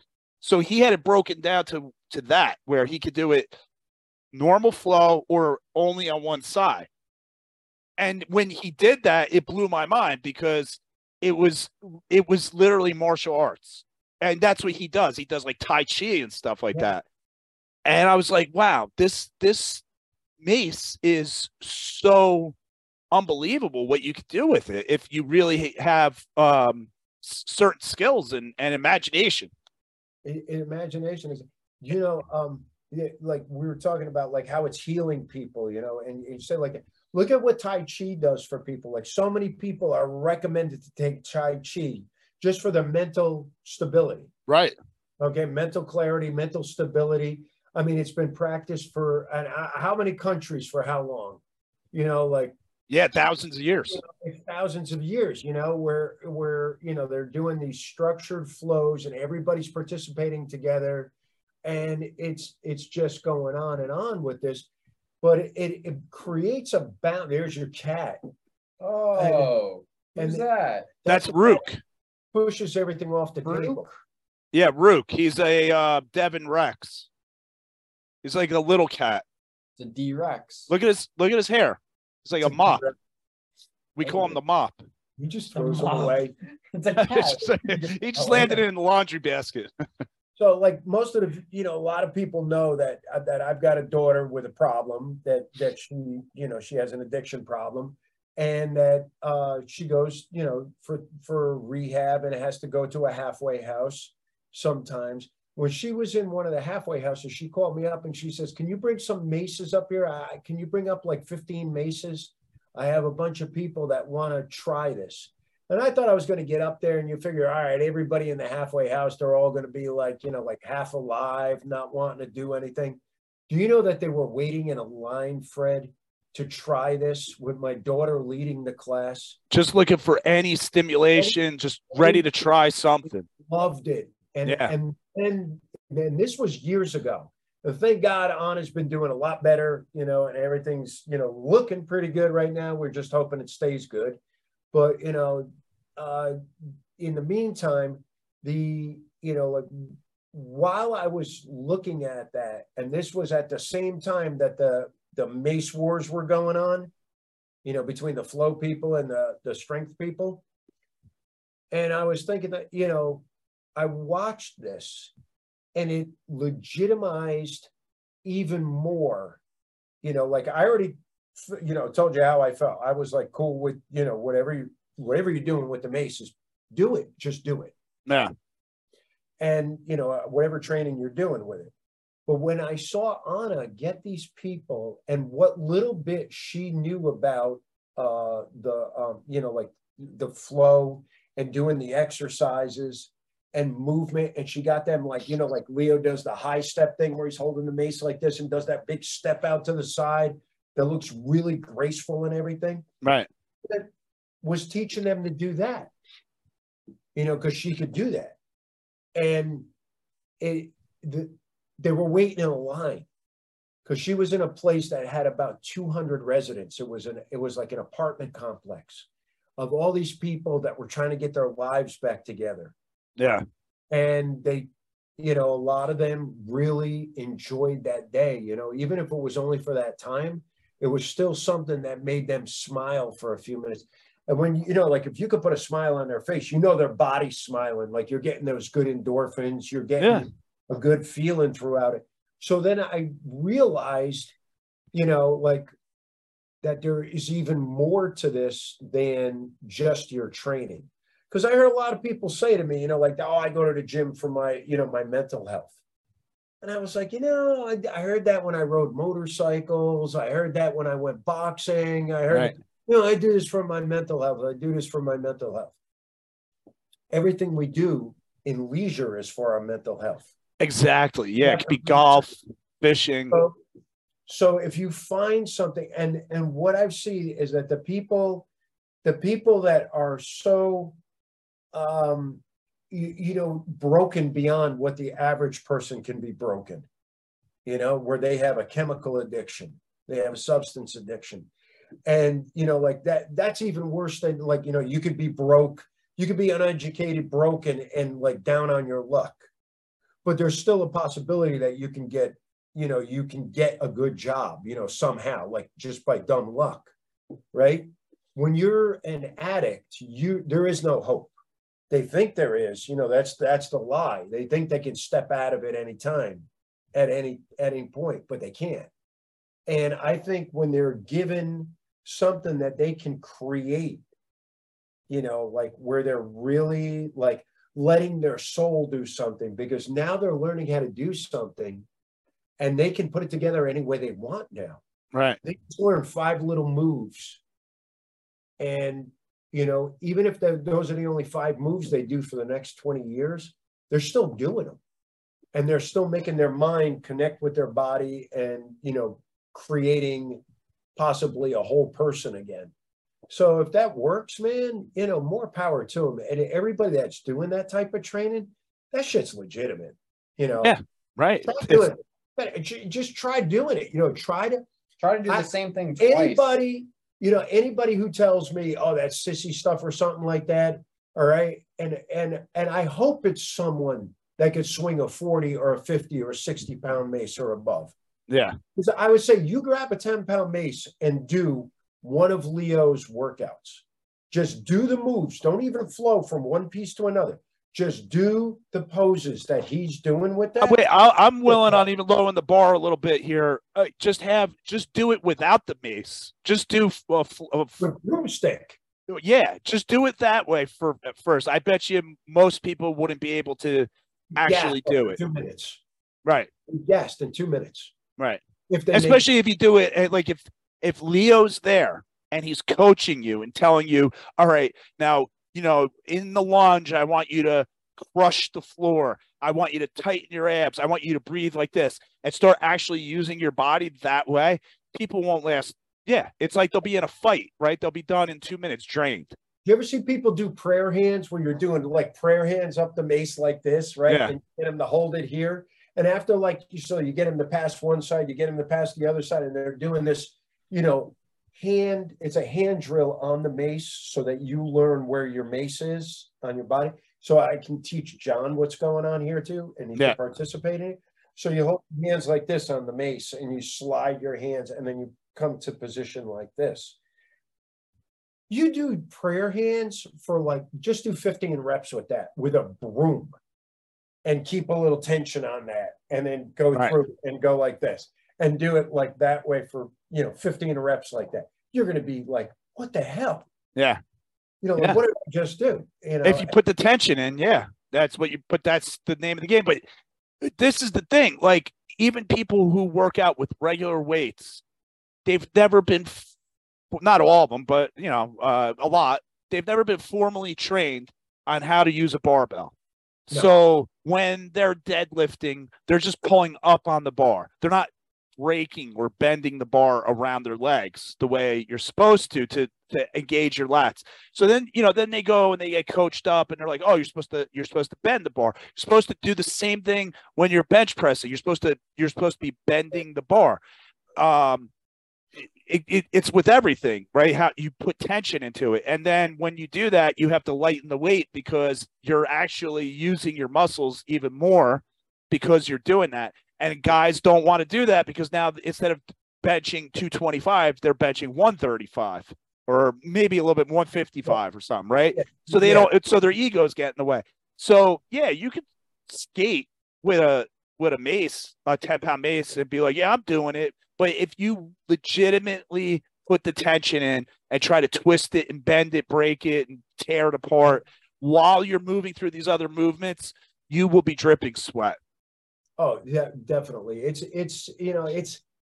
a modality that you really, I mean, you could just mess around with it. You could dabble in it and you could be pretty good at it.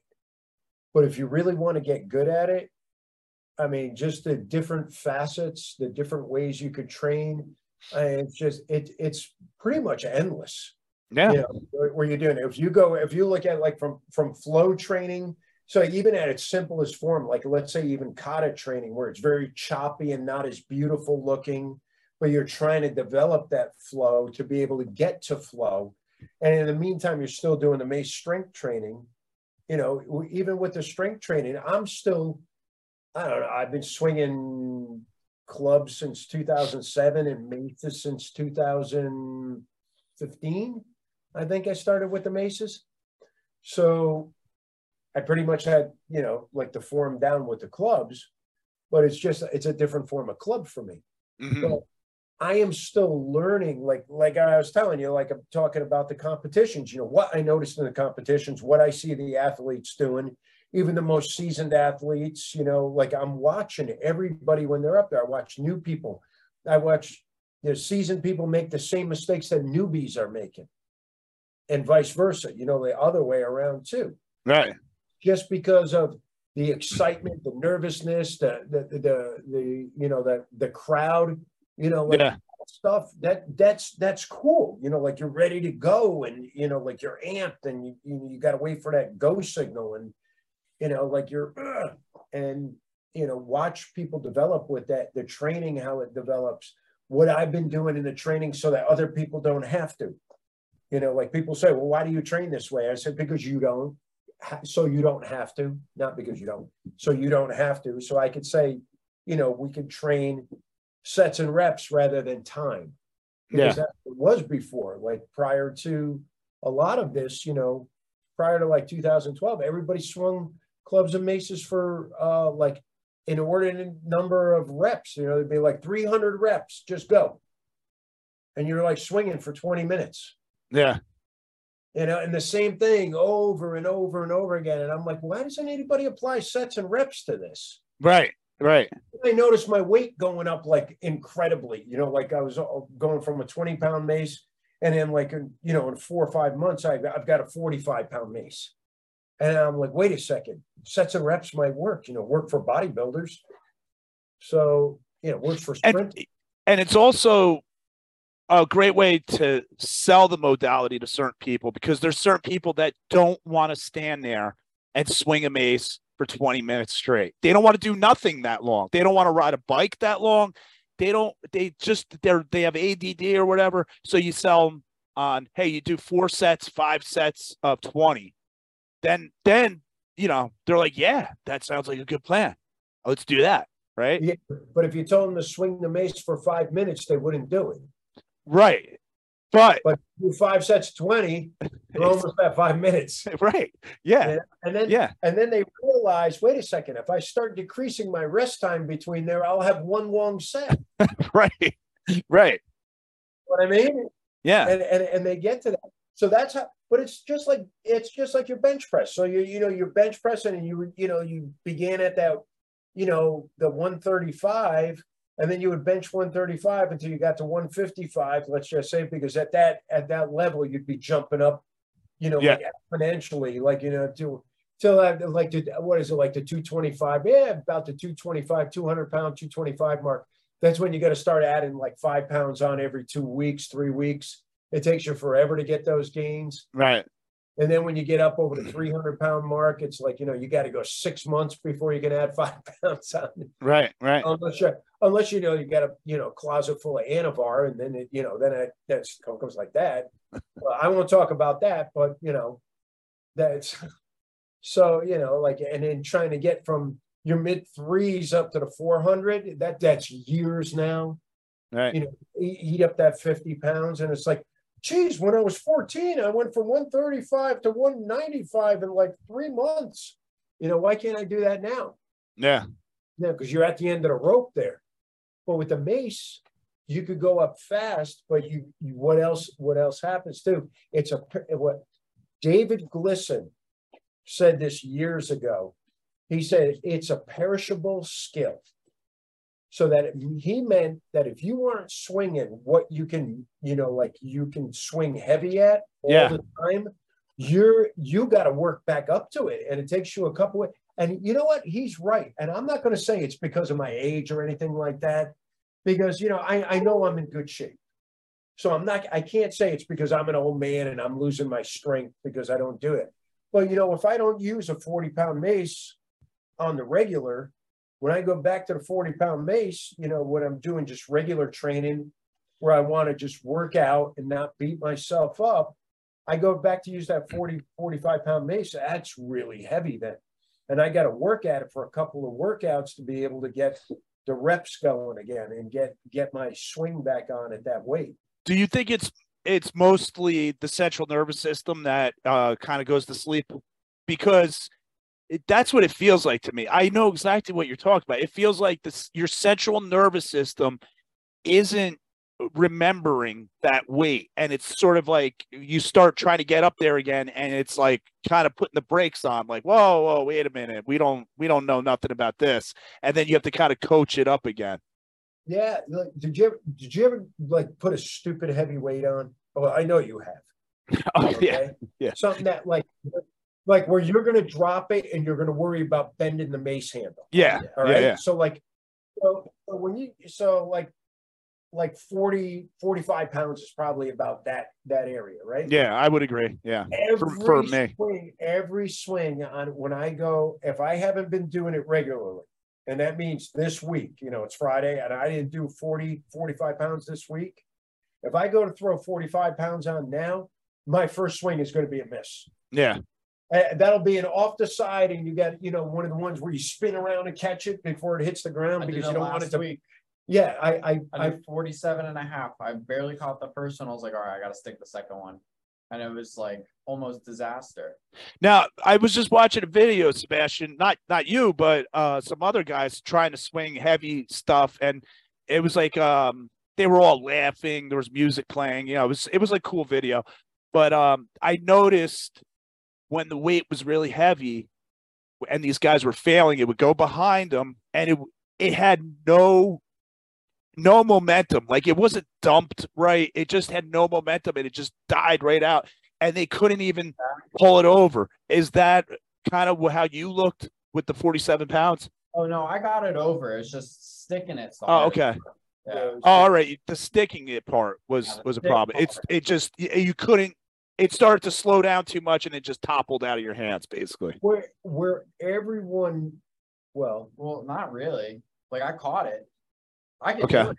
But Yeah. he wants to do it for you. No, I can do it, but it's like, it's significant weight, and it's just hard. Okay. All right. Sorry, I misunderstood you. I thought you failed on it, but okay. I don't believe you. Go get the weight. Do it in the kitchen right now. Did you say something about the kitchen one time? I went to the kitchen to get a mace or a club. The first podcast I ever did with you. Yeah, I was like, oh, this is great. I'm gonna have Donnie on, and you had this thing behind you said Adex. I'm like, oh, his shit is all professional, and I was recording in a studio, so I was professional, and we're just like hanging out. And you started off talking about like a mug, like being made in China, and it was cheap, and you throw it away. And I'm like, this is a great podcast. This is going on in my head. And then you start talking about like your first club, and you're like, hold on a second, I'm going to go get it. It's in the kitchen. And you like get up and you come back, and I'm like, did you stir the sauce while you were over there? Dude, that's funny. What I was going to say before with Sebastian, you know where everybody makes a mistake, and I hope somebody listening to this like takes this to heart. Everyone makes the mistake when they've got a heavy mace and they toss it over their shoulder, and at this moment right here is where they go, I'm out. Yes, that's why I was. Feel the weight of it. And you see them like there's not even the beginning of the swing. Right. There's nothing. You see him heave it out. And what they're doing is they're spinning around as fast as they can to catch it before it hits the ground. Yes, right. It's like something weird. Like it's starting to go, and they give up. It's the same thing with a bad golf swing where you're about to hit the ball, and you literally your backstroke is going, and you give up right there, and then your swing is just dead, and the ball just, it's the same thing. You're mentally not prepared to actually handle the weight.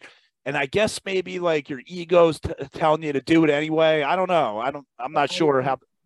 I think everybody thinks as soon as they do this that their arm is going to end up like back behind them somewhere. So they just let it go. It's like dislocated shoulder, like that. Right. Like, yeah. But we haven't heard anybody that this happened to. No, I keep asking. John, if you watch this podcast, I don't do it every episode, but I should just do it every episode.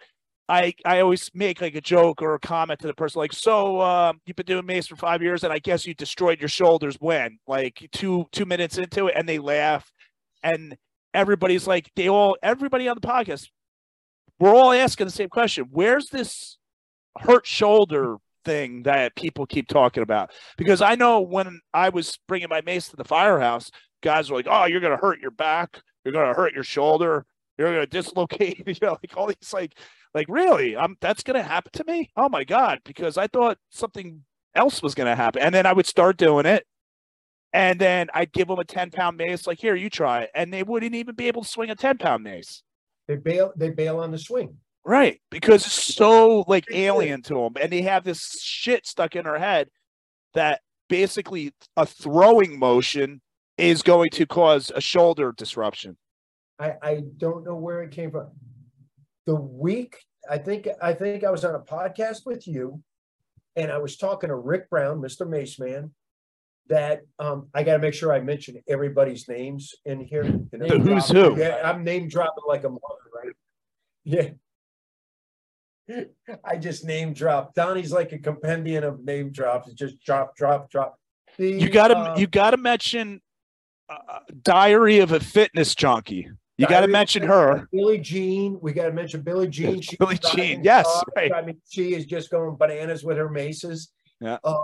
You know, she's loving it. Who else is out there? Stephanie St. Romain swinging big numbers, ladies. So if you want to see a strong mace swinger, Stephanie St. Romain on social media.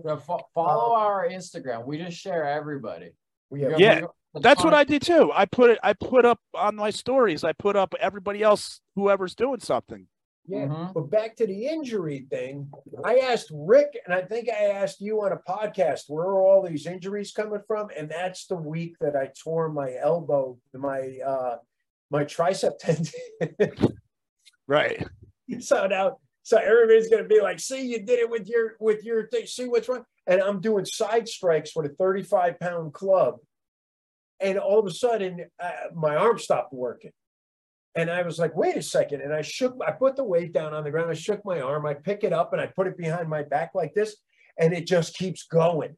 My elbow just kept going. And I heard, and it sounded like sheets ripping. And I said, and the first thing that went through my head after like the pain went into my stomach. And I was like, and I crawled to the couch from there.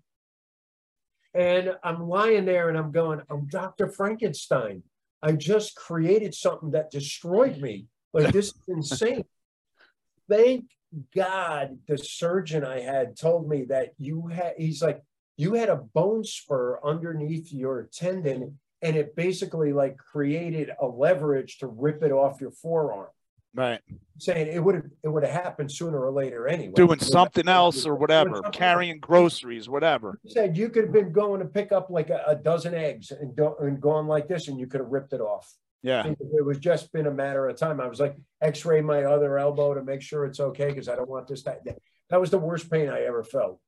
But so not contributed to Mason clubs though. Thank God, no. And the guy that was my surgeon was the team physician for the Miami Dolphins and the surgeon for them. And he likes clubs, you said. Yeah, he got into clubs after me. He okay. He says it's legit. Yeah, he says it's legit. And doctor, there's a doctor. Me up. Doctor, a Harvard fellow doctor. So not an apple a day keeps the doctor away. A mace a day. Adex a day keeps the doctor away. Adex keeps the apple. So he told me, he said this, we have to get you back in shape, because he said, you're an athlete. And I go, what are you talking about? And he says, I'm not an athlete. What are you talking about? Yeah, I'm a bum. Yeah, pretty much. That's why I was like, I think I'm a businessman. He's like, no. He goes, you have to be able to be in condition to demonstrate your product. Yeah. He says, you have to make videos. You have to go do seminars. You have to do certification. Model, businessman, athlete. This is what my handler, he's trying to go for handler position. Hand model. You should be a hand model, Don. With me and George from Seinfeld, right? I always said he had beautiful hands.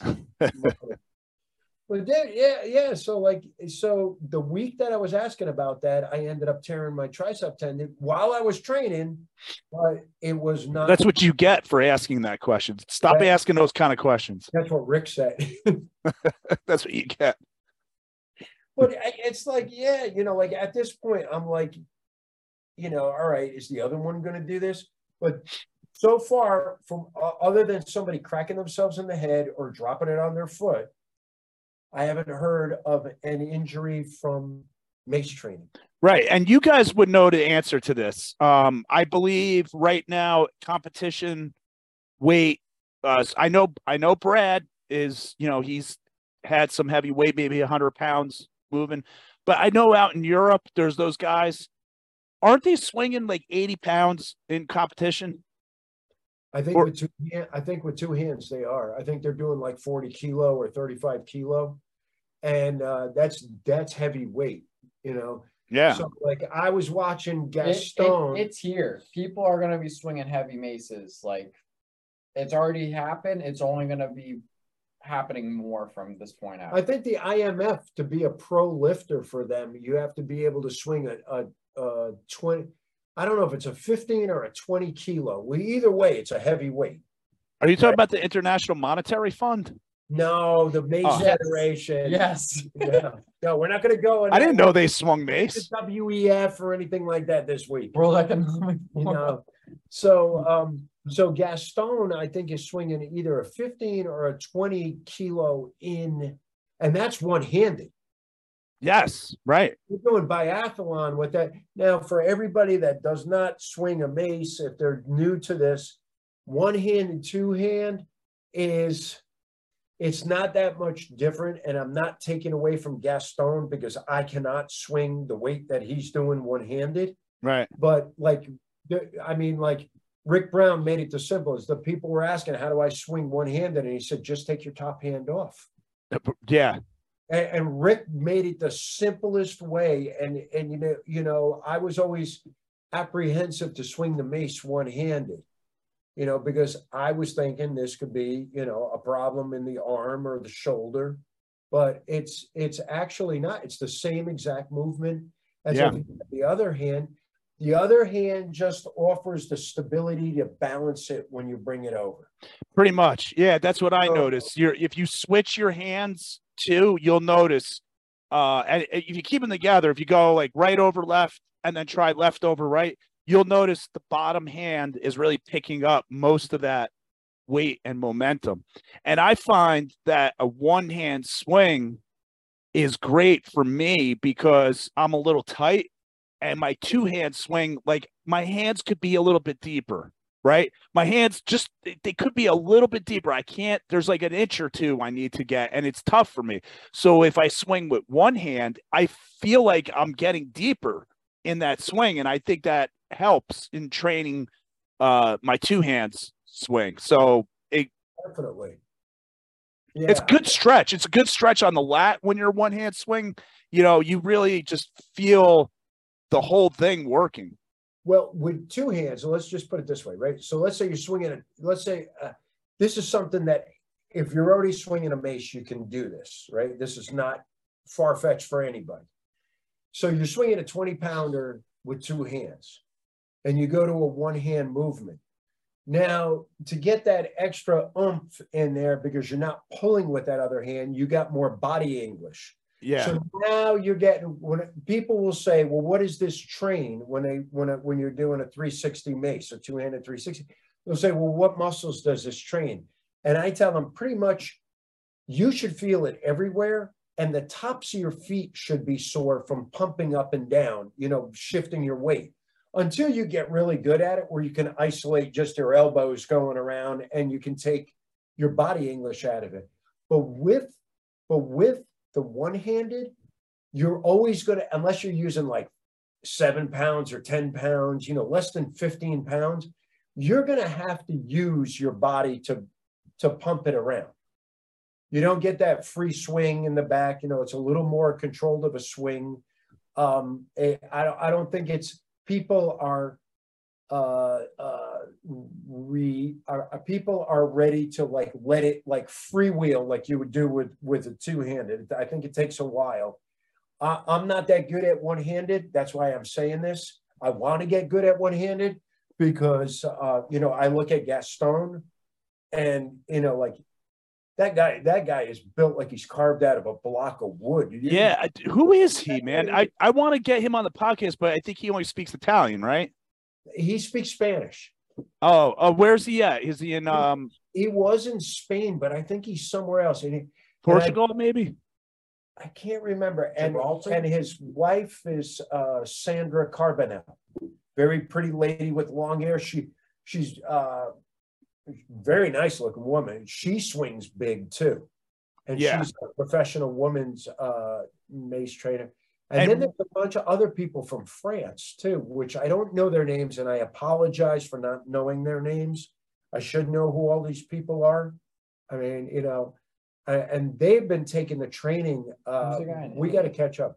Oh, Pierluigi. Well, you got like Pierluigi in Italy, and Pierluigi Mauro, and he does a lot of mace stuff. And speaking of Italy, Maurizio is going to be having that Mason hydrocore retreat over in Italy this summer, which I'm missing because in August, right? No, it's in May. Right. And that's going to be a beautiful. And I really wanted to go to that because that's like an hour away from where my grandfather was from. Yeah. It's going to be interrupting Don's mace competition training. So if anybody wants a leg up on him for the competition, he's going away. Okay. Like right before the competition too. Yeah. So like I'm going to be like, you know, like taking Lisa away for her 60th birthday with the kids, and well, the kids are actually taking Lisa away and I'm going along with them. That's what you're just going to be like in the background doing whatever. Yeah. Well, I'm being the supportive husband. Okay. It's a tough job. It is tough. We're going to get John in the mace competition. Never swung a mace before. I'm going to bully Don into bringing a mace with him. So he's training on the side of the road while they're looking at attractions and stuff. Yeah, I will. But no, we're going to get John to try to come to the mace competition. I'm putting him on the spot right now on a podcast. You know, he hasn't heard 300 people are going to see this. They're going to be like, "Where's that guy from the Adex HQ? I wanted to compete against him." John, you got weeks to go here, or months, whatever. I don't know. I don't even know what day it is, but whatever. You got time. You could be swinging like what, 30 pounds for 10 minutes by the time the competition comes up. One-handed. Upside down. Yeah, because Gaston's like now I'm thinking about this. You know, I got to catch up. While chewing gum. Yeah. So, you know, like what we're doing here in the States is we're behind the guys in Europe. In other words. Why is that though? Is America really doing that bad of a job? I don't. You know what I think? I think we're not focusing on the same things that they're focusing on. Yeah. They've got like 20-minute time. Their flights are some of their flights are 20 minutes. What are they swinging for? Because like the Adex mace is the competition mace, like because it's standard, so everybody's using the same thing. What are they swinging out there? Because it looks like they had like some Gattas and things like that. Like where the hell? Gaston actually last year got his own maces made, and they're color coded like kettlebells. Okay, that's what I was seeing. Right. Europe, they're very expensive to ship. It's just like my stuff going over there, but I think it's more expensive to send their stuff over here. They just don't want us to have it. Yeah, that's what I think. They don't want us to have it. Now we're gonna have to get one and copy it. No, we're not going to. No. Yeah. I was gonna say, what's your next product you're gonna develop? Oh, geez, come on, man. Really? Come on, your customers are getting bored. They want new stuff. They want heavy. Yeah, I was thinking about bringing back the flow bar. Yeah. You know, double-headed mace. Okay. And it had shorter thread sets on the ends, so you can only put like 10 pounds on each end, because if you put like 30 pounds on each end, you really can't do it. But what I on found each end. yeah, it'd be like a barbell. It's ridiculous. But what I found with it was if you did 360s and 10 to 2s with it, and you had a weight on the bottom and weight on the top, it was a lot harder to do. Like a 10-pound on the bottom, and then like 25 or on top. 25 on top, and you have a weight at the bottom. Yeah. So you're pulling it. Yeah. Yeah, two that ways. was hard to do. That's And if you interesting. train with that, but when you train with that, and then you go to, let's say, like a 30-pound mace or a 25-pound mace, and you were just training with that weight, you got to relearn to swing your mace again. Yeah, it won't have the same again. ride. And going back to the neurological thing, it's developing that pattern of strength within there. Right. So we're kind of getting, like trying to figure out where the muscle and neurological is taking over. So like we know about developing new neural pathways. I've been doing a lot of exercises lately that require a lot of bracing, like a overhead double kettlebell overhead squat. You're up like this, you got your body arched, you're squatting down. Well, I'm doing that with a club right now. I'm trying to do it with club. I'm only using 10-pound clubs. I'm doing 3 reps. It's frying me.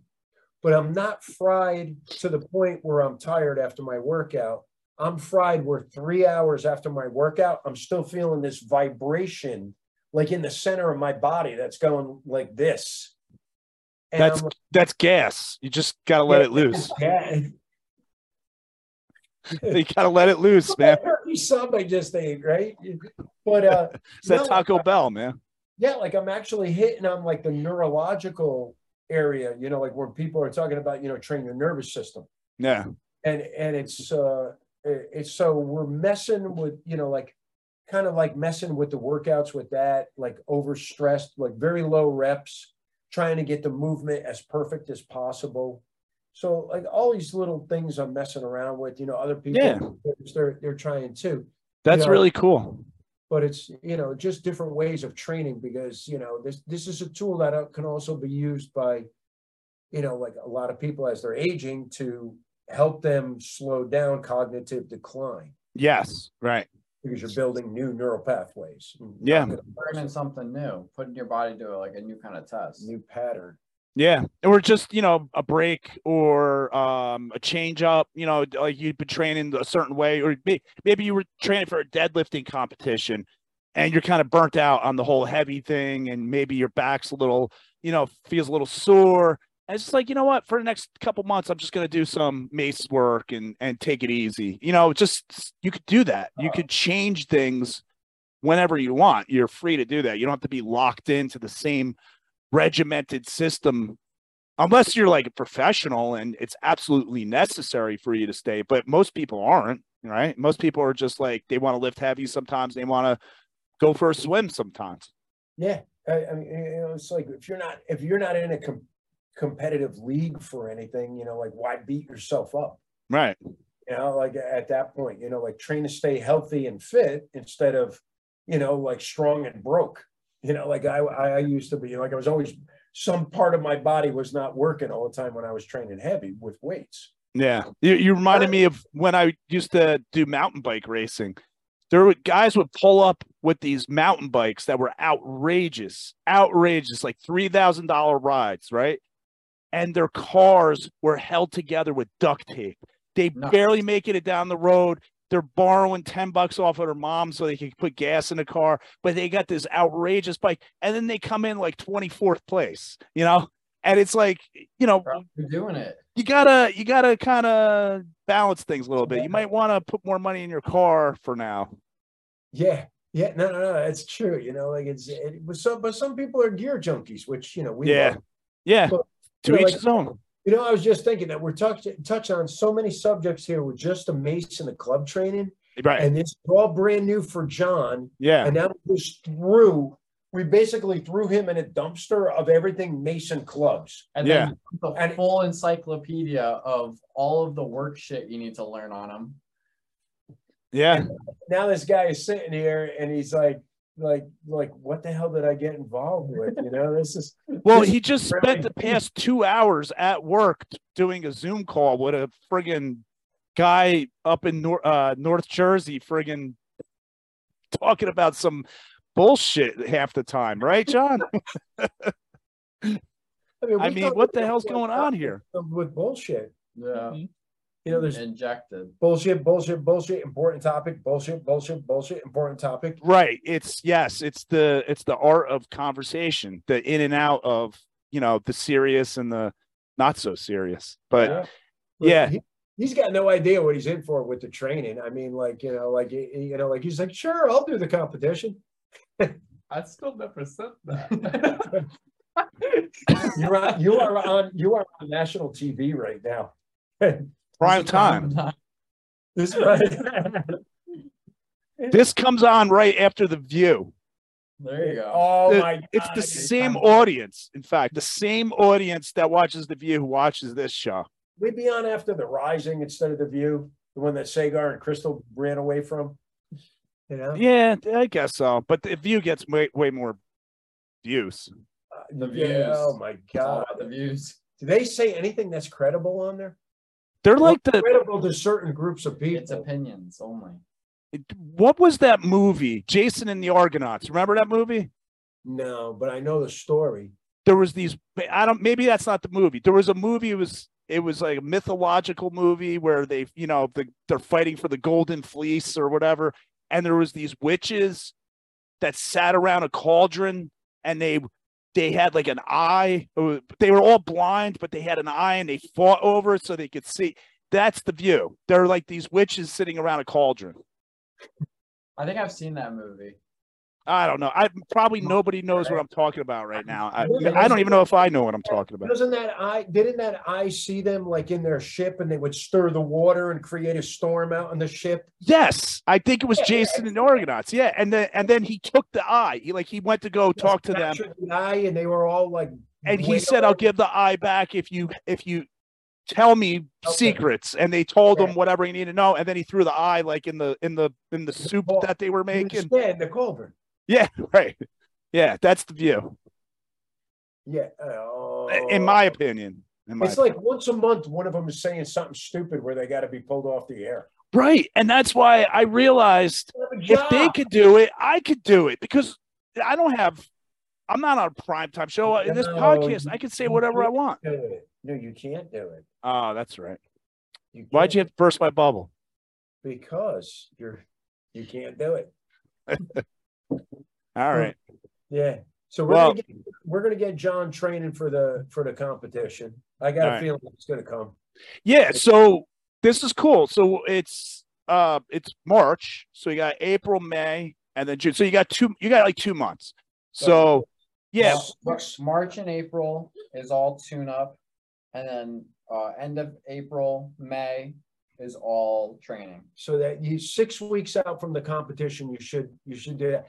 I did 8 weeks out for Lionels, and here's something that I thought would never happen with maces and clubs, because the weight's not that great, and I'm not saying that the effort's not that great, but the weight's not that great.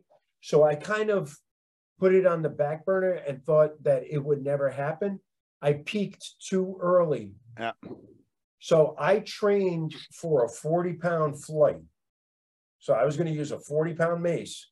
And that was my secret weapon against Brad and Scott Wong, who are like pardon the pun, but they're big names and mace guys. Yeah. You know? So like I was going to do that against them. Big Mike was trying to keep up with me with doing that.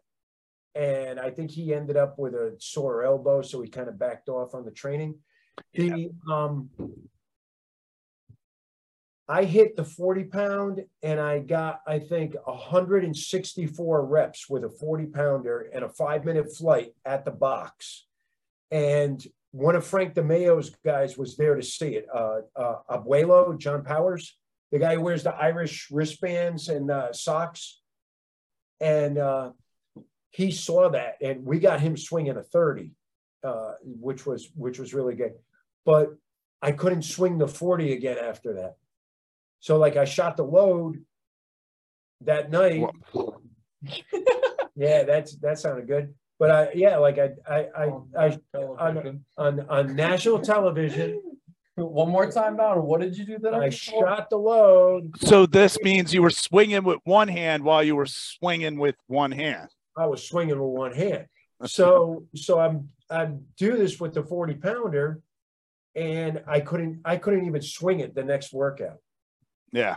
Man, and it wasn't like a bailout or anything like that. I just did not have the neurological. I fried my nervous system. That's where I think it was, where I just couldn't get it. I wasn't bailing on it. That wasn't the I just week when couldn't- you were sniffing all that glue, though, was it? Because that fries your nervous system too. No, it was the Tuinol, the paint thinner. Right? Sorry, man. The Told you paper so. tube- It was in the paper tube. Yeah. the The silver paint, right? You were huffing, right? Live, die, live again. It's Florida, man. I mean, that stuff is pretty good. It is. It's good. Okay. I assume you have you tried it, John? Have you tried huffing? I haven't huffed it. But it's good. It tastes good. I don't huff it. I just drink it. All right. That's fine. Healthier than soda. All right. So yes. look, so yeah, this is a good thing. What I recommend is you get John on his training regimen, then you're shooting content, so you should like make videos of this. Maybe come back onto the podcast like a couple weeks out, talk about how your training's been going. Call somebody out. Get somebody. Say again? Call somebody out. Yeah, right. Exactly. Call somebody out. Keep them For on their toes. for everybody on YouTube that makes comments like that doesn't look that heavy and stuff like that on my videos, come to the mace competition. Show me what you got. Yeah. That you're because I'll put numbers up. It's Yeah. not like I don't. What are you gonna do? You gotta hide in your basement in your underwear, make these comments. Come and show up. Let's see what you can do. Hot pockets. Come to your house and slap your mom. Steal your hot pocket. Steal your hot pocket. Put it in my pocket like Napoleon. Take a bite out of every hot pocket. And don't even steal them. Just take a bite out. Take a bite out of everyone and put it back in the bag. Now, do you see people making a lot of comments, Don? Is this something that's going on? Not a lot, but we get some people that like they talk crap on there. Yeah. And it's like I just so want to like go off on it. Yeah. Like, I don't get it, man. Like, how can you talk crap about something like that when, especially over the internet, when you can't even prove that you're that tough? So or that you can do. Like it's the cyberbullying was really getting to Don, so I had to like insulate him from that. Like censor some of the comments. You wouldn't let me go on social media for like 2 months, like it was like about 4 months ago. I need somebody to do that for me. I got to put.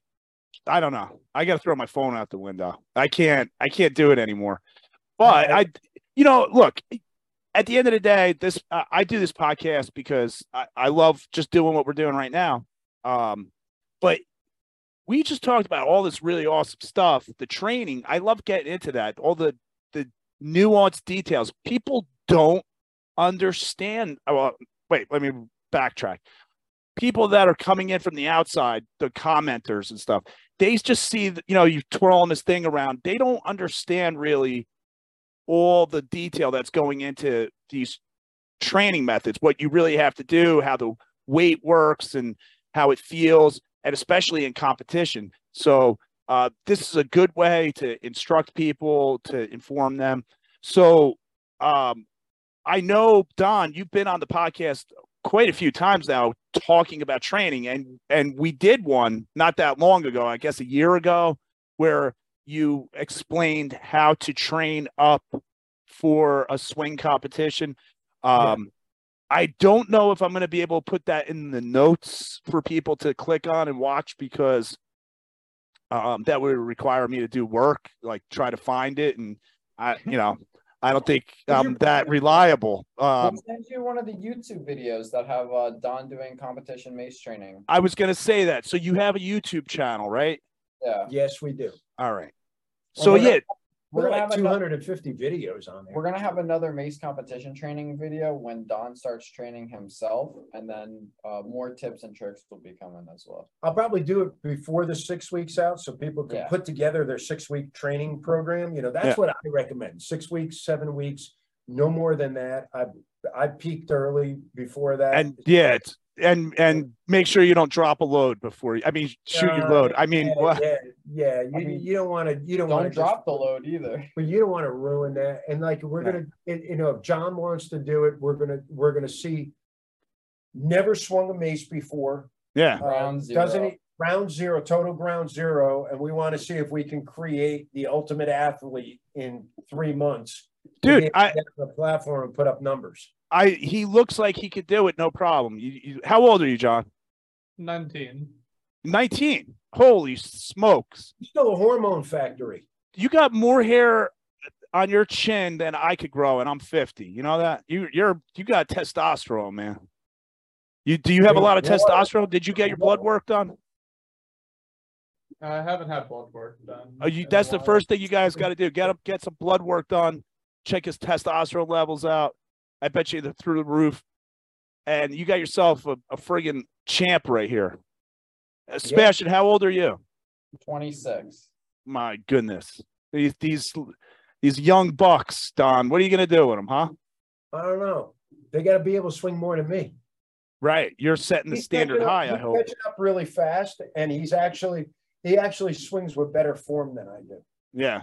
Not only that, a year and 3 months ago, Sebastian was under the knife, and he had 7 centimeters, 7 inches of 7 inches of his his intestines removed, his colon removed. Yeah. Yeah. What was it for Crohn's? Yeah, so it got necrotic. I had like a double bowel obstruction. I know somebody that happened to them. They wound up in the hospital, like really bad and everything. It was terrible. Yeah. It was there like for Christmas time. Happy holidays. Happy holidays with the dilaudid pump. The light turns green and Hey, he called me up and say, "I'm having such a good time. I'm hitting my pump now. Bye." The good times you can have. His training has come through the roof. He's actually putting like size on. You know, he's gained 20 pounds. Right? That's friggin' great, man. Dude, I remember I was talking to you about this, Sebastian.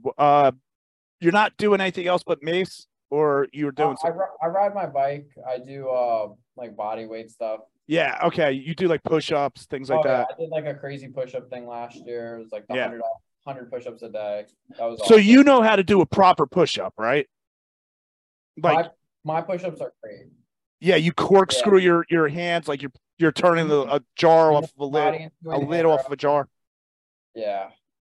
So what I like to do is swing heavy and between sets do those, do a proper push-up and really focus on keeping the elbows in like that, and then going back and forth. Because then when you do the push-up and you go back to the heavy swing, the lats are really fired up because you're doing right. Your back and core too, especially if you're like starting in a high plank, like properly, and just real slow and then back. Yeah. Or you could just hold the plank, right? Do like isometric push up, hold the plank, then get up and do your swing. So I was doing knuckles too. Knuckles are really fun for me for some. I feel like it strengthens your wrists too. Yeah. This is all stuff that people could do. I mean, you don't need a lot. So Don, before we go, what's the minimal setup that you're selling out the door? Somebody wants to get into mace. They go on your website, and what's the minimal setup that they could jump on, and how do people get in touch with you if they have any questions? Adex, everything's at adexclub.com. Well, it depends upon if you're from Florida, we say Adex. If you're from Ohio, they say 8X. What do people from New Jersey say? Adex. Because All right. I mean, you really think about it, Florida's just an offshoot of the Northeast. So Yeah, I say Adex. I say Adex too, but people. Does anybody say Adex? Nobody said I it. tried it. The AI says Adex. What, Chat GPT? Chat GPT, and it says Adex. But if you have to spell it with 2 D's for it to say Adex.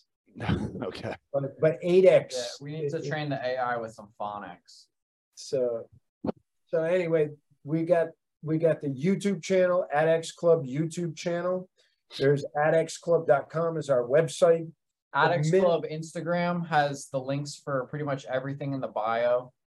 And our club, our original club, 25-pound setup is $290. That's the club. That's got 10 weight settings on it. And you can't buy 10 clubs for $290. Right. Yeah. So, but the lightest weight is the handle all by itself, which is 3.5, right? All by itself is 3.5 pounds.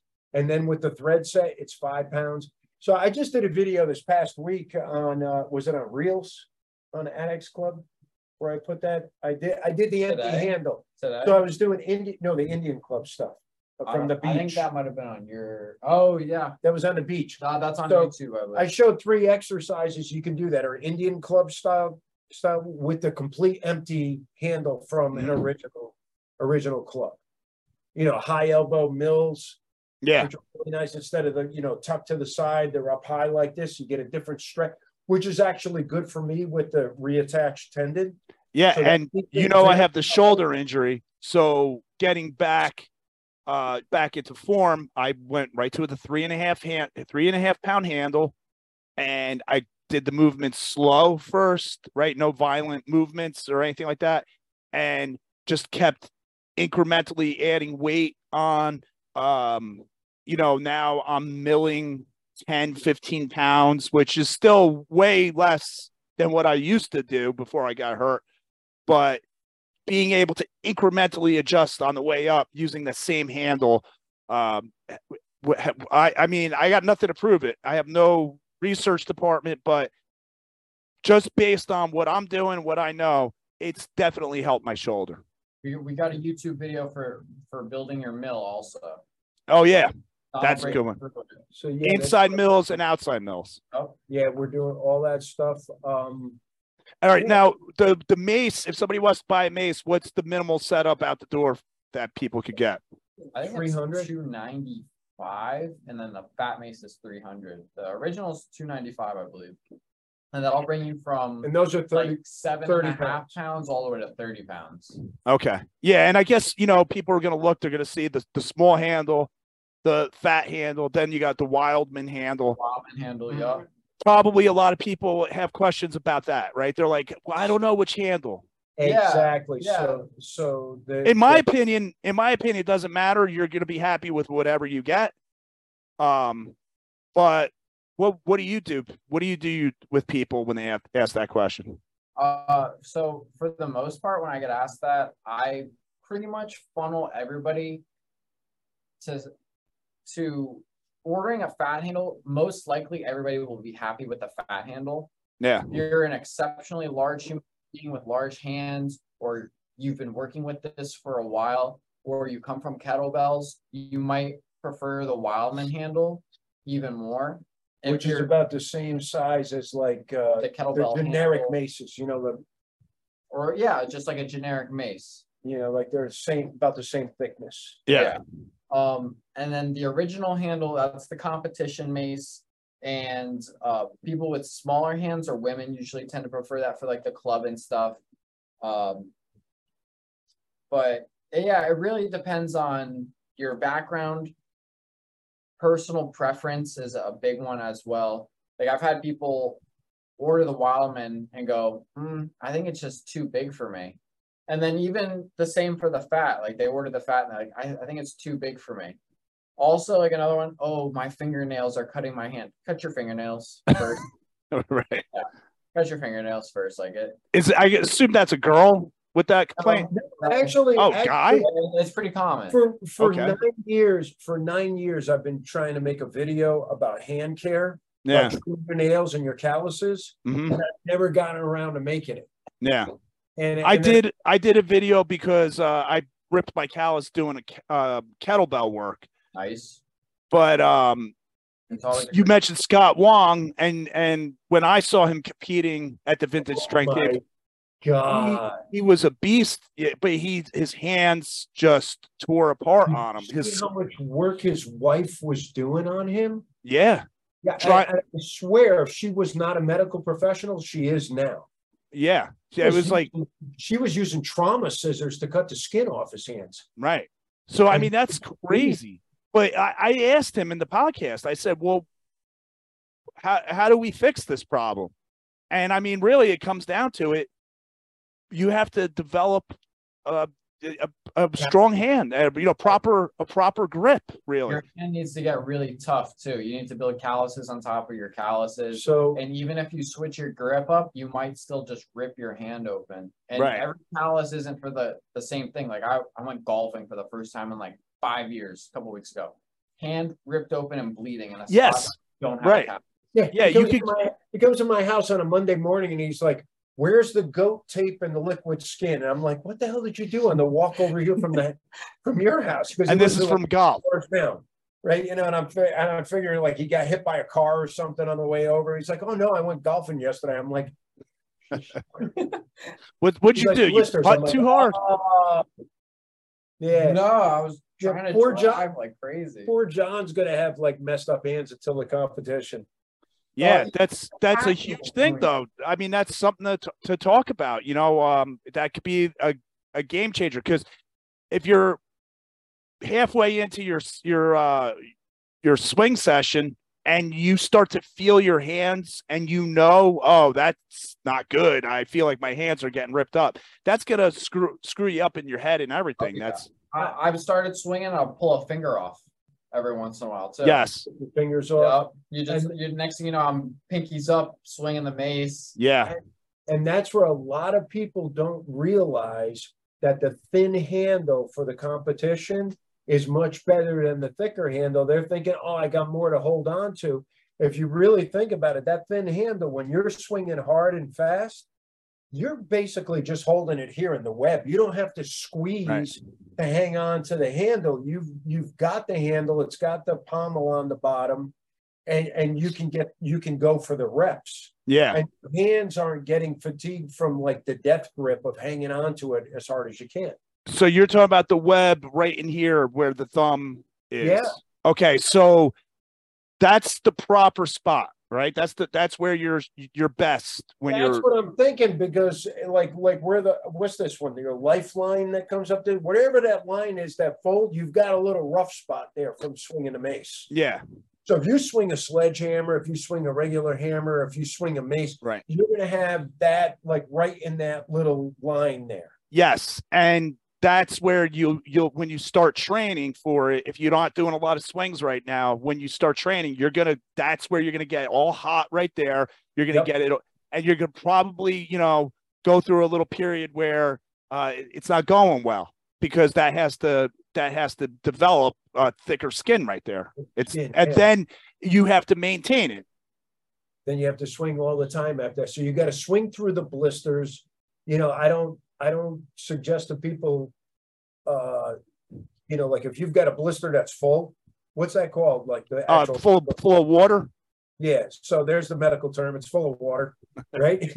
So like if you got a blister that's full, bust it before you're training, even though it's going to burn and everything else, and just train through it and let the skin get torn off and start developing that, because it won't develop that hard skin if that blister is still there.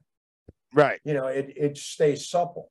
I hate popping things too, so like I hate to hear that every time. You just train it; it'll bust by itself. Yeah. Yeah. You get a gooey hand. There's gonna be a ton of clips from this podcast that there's gonna be a gooey you can hand. Yeah, you can make 2 podcasts out of this one. Oh, you know what? I gotta say, you probably could do it. You could edit what he just said, gooey hand, and then drop a load, what he said earlier or whatever, and edit it together. And you could make this guy look like he's like is insane, right? Like that's not a hard thing. I'm like, oh yeah, you got to try to make me like that. Like come on, just give me 15 minutes. You see what happens. I start talking all wrong and everything. But yeah, but Out no, of but the context, thing- Dawn. It'll be like a compilation. well, he does all the outtakes. He's got a bunch of outtakes when I'm doing videos because I like to do everything in one take. And I get pissed if I can't do it in one shot because I should know this stuff, right? Right. So sometimes I get up there and I'm like, that, because I didn't take my alpha brain in the morning or whatever, right? Or I don't have enough coffee in me. And I'm like tongue twisting and stuff like that. And like it's just the MRFers come out and the God damn it. And like I'm like that. And he catches me on camera and now I'm just like shutting up now. And I'm just standing there going, and he's going in the background. Okay, 1, 2, 3, let it rip. And I'm like, like going like that because all I want to do is get the video done, Yeah. That it's something. It's almost like public speaking. So if you're not super comfortable with it, you're gonna kind of fall apart sometimes. It happens. It is public speaking, and like the camera is the most intimidating audience because you don't know how many people are going to end up watching. Yeah, yeah, right. And you're selling a product, so you don't want people to. Good. You want to be good. You want to be concise. You don't want to be questioned. You want to make sure your information. And most importantly for Don, he doesn't want to film the video 30 times. Oh, I hate that. Yeah, I hate that. So like, if we do it one time and it's like okay, if it's like better than 60%, I'm like, use it. And he's like, shut up, do it again. And I lose my crap. Sometimes I'll get like 2 of them. And then the next morning I'll be like, let's film it again one more time just to see. And that's the one that just ends the day. Like the next day when I bring the same thing up again the next day, Don's just, the day's over from the match. He's getting fired. He has no idea. Like I'm firing him like multiple times in my head. I'm just like, fired, you're fired, you're fired. It's like. Go ahead. What's that? I was going to say Go ahead. We had a video last week where we did 27 takes in my backyard. Okay. Fred, I do most of my videos in one shot. He calls me one take Don. Yep. He says, one take Don's got to show up today. As soon as he tells me that, I know it's 4. Okay, because I'll screw up. Yeah. I start getting too wordy because everything's off the cuff. I don't have a script.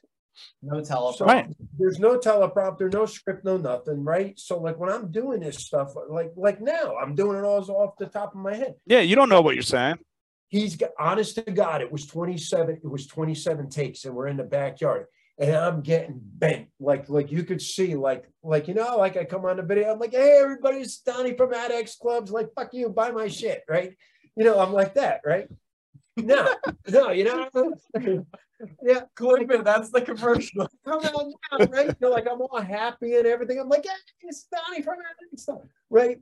By the time we get to the like really like we're in the 20, 21, 20, and I'm like just like stewing and I'm not even saying anything. Like when you get mad and you can't even say anything anymore. I'm to that point and he's laughing. And now it's getting me more mad because I think he's doing it on purpose. And I'm going, that last one was good. No, it wasn't. Yes, it was.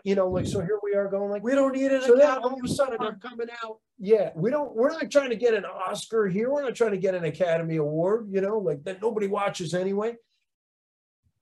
He comes out, you got to do it one more time. He goes, this is a problem here at the end. So now I'm like, hey, everybody, this is Donnie from Adex Clubs. Now it's like, hey, everybody, this is Donnie from Adex Clubs, and I'm like that, Yeah.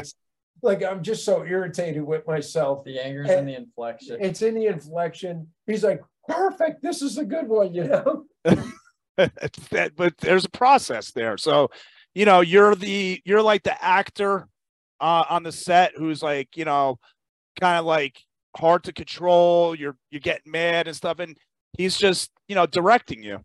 Gotta reel him in. Yeah, it's like and like he's trying to constrain me with these imaginary societal constraints that are placed upon me, like whatever that means. The best is when I try to communicate with Don from behind the camera and I'm like, and he's like, I don't know what the fuck this means. And it's just the whole video is just ruined Yeah, at that yeah. point. I clip it out and I go right back on. No, I go right back on saying that. And I'm like, just clip it out of there. Nobody cares if the video jumps these days, right? You know, you could be jumping all over the place. Yeah. Right? You know, and it's like, and I'm like, just clip that out of there. You know, no, I don't want to go back in there and clip it. You got to do it all over again. And I'm Well, like, I think it's really cool. Like, you know, you guys come on the podcast like this. It's a different kind of world nowadays because people do podcasts and we're regular people. You know, we're not actors, and I think it's cool that you guys are accessible like that, and people could like learn about you and the product that makes them happy, and then they know that, you know, you guys are just like regular dudes, everybody having a good laugh. You know, no, you know, it doesn't matter if anything's perfect or not. At the end of the day, nobody's perfect, and it's just a lot of fun. So I think it's great that you guys could even do what you're doing. I guess, you know, we'll wrap it up because it's been 2.5 hours. yeah, you want to get rid of us now. Yeah. And I'm Well, paying you guys, you know, so. Yeah. I mean, you know, everybody likes watching the podcast when you come on. So you got to give them their fill. But yeah, after 2.5 hours, I guess we could. Well, you guys got to get back to work anyway. You do what? We got to make 2 shows out of this.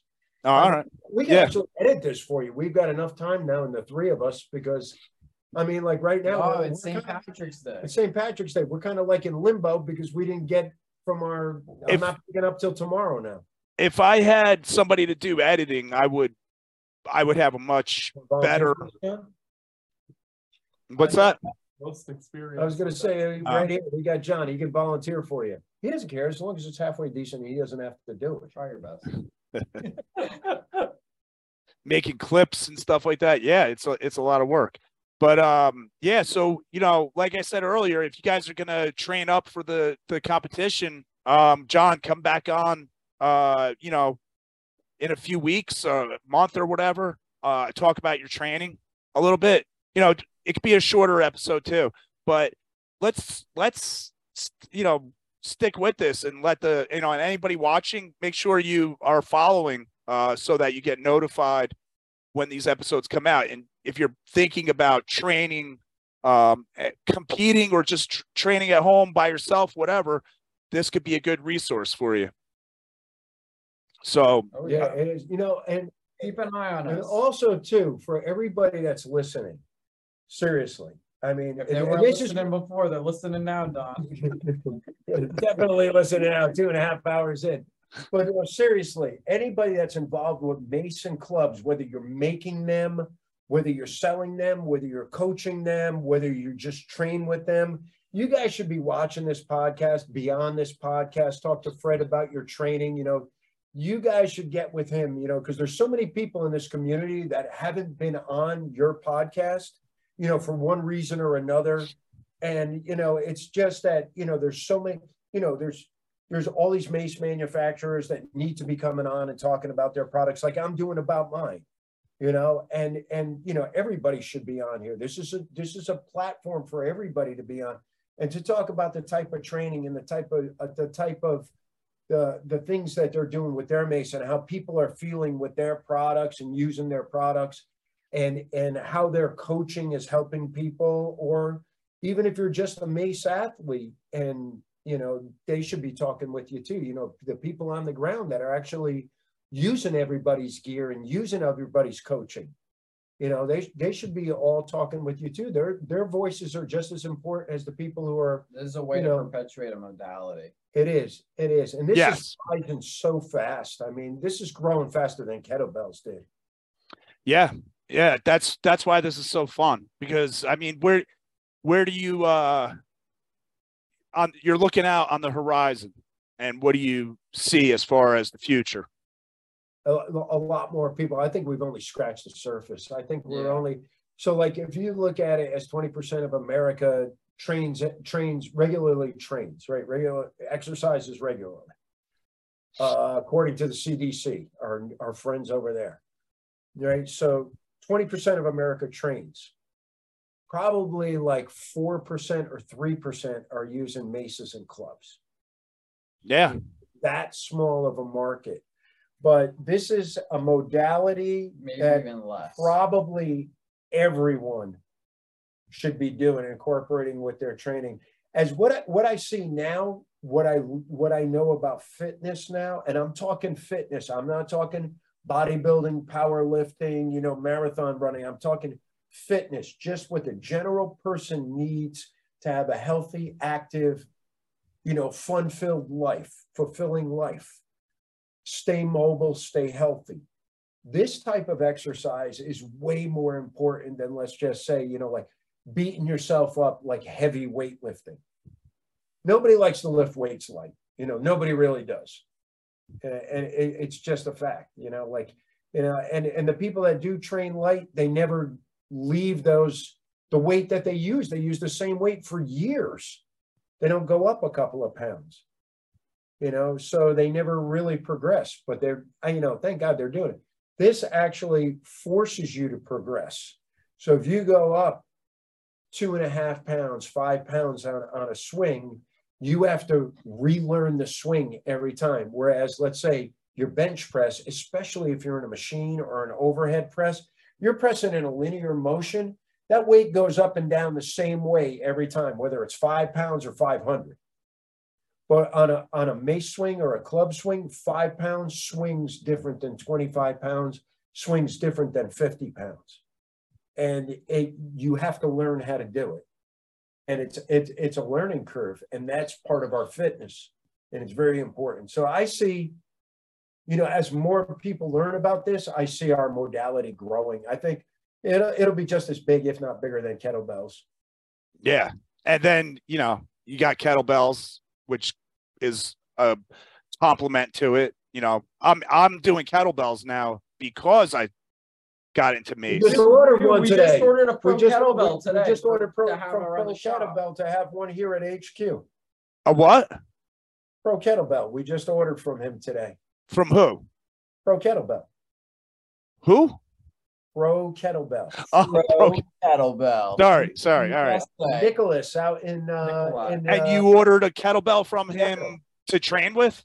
Yeah. for here Alright. at HQ. We Just don't to have have. we don't have a kettlebell here. See, if I lived down there, I would stop by like Every these day. other people do. I'd stop by and I'd be like, come on, let's work out, guys, and work out in your facility. Look what we got right here. We got the original energy drink machine right here. So I mean, we've got 2 coffee makers here. We got an espresso machine and a Oh, okay. All right. Yeah. Like people come in, we can hook them up with coffee like right off the bat. Yeah. And then just start working out. That's what I would do. So maybe you guys The UPS guy really stops in and grabs a coffee before work. Oh, really? He trains with a mace, yeah. Oh, no Trains way. with one of our maces. That's awesome. And he drives by every day. And not every day he comes in, but he'll stop in like every couple of weeks. Oh, come by for an espresso before work. Yeah. Come on in. You guys got a great thing going on. It's awesome. It's I'm glad that you have the business there and your crew and having people coming by like that and everything. It's just really nice. It's a nice kind of story that you want to hear, So Yeah. thanks for coming on the podcast as usual, but come back again. I'll talk to you guys soon. Everybody listening, adexclub.com is the website. Check it out. Order up a mace. If you have any questions, you can email Don. You can even reach out to me. I have pretty much almost everything that you sell. I think I got the fat handle. I got the regular handle. I can answer some questions if you want. But Adex Club, made in America, supporting American-made company. Thanks, guys. Appreciate you coming on. Thanks, Greg. Fred. No problem. Thank Hey. you. Have a good one. Take care. Take care, everybody. Thanks for listening. Gang sign. There it is.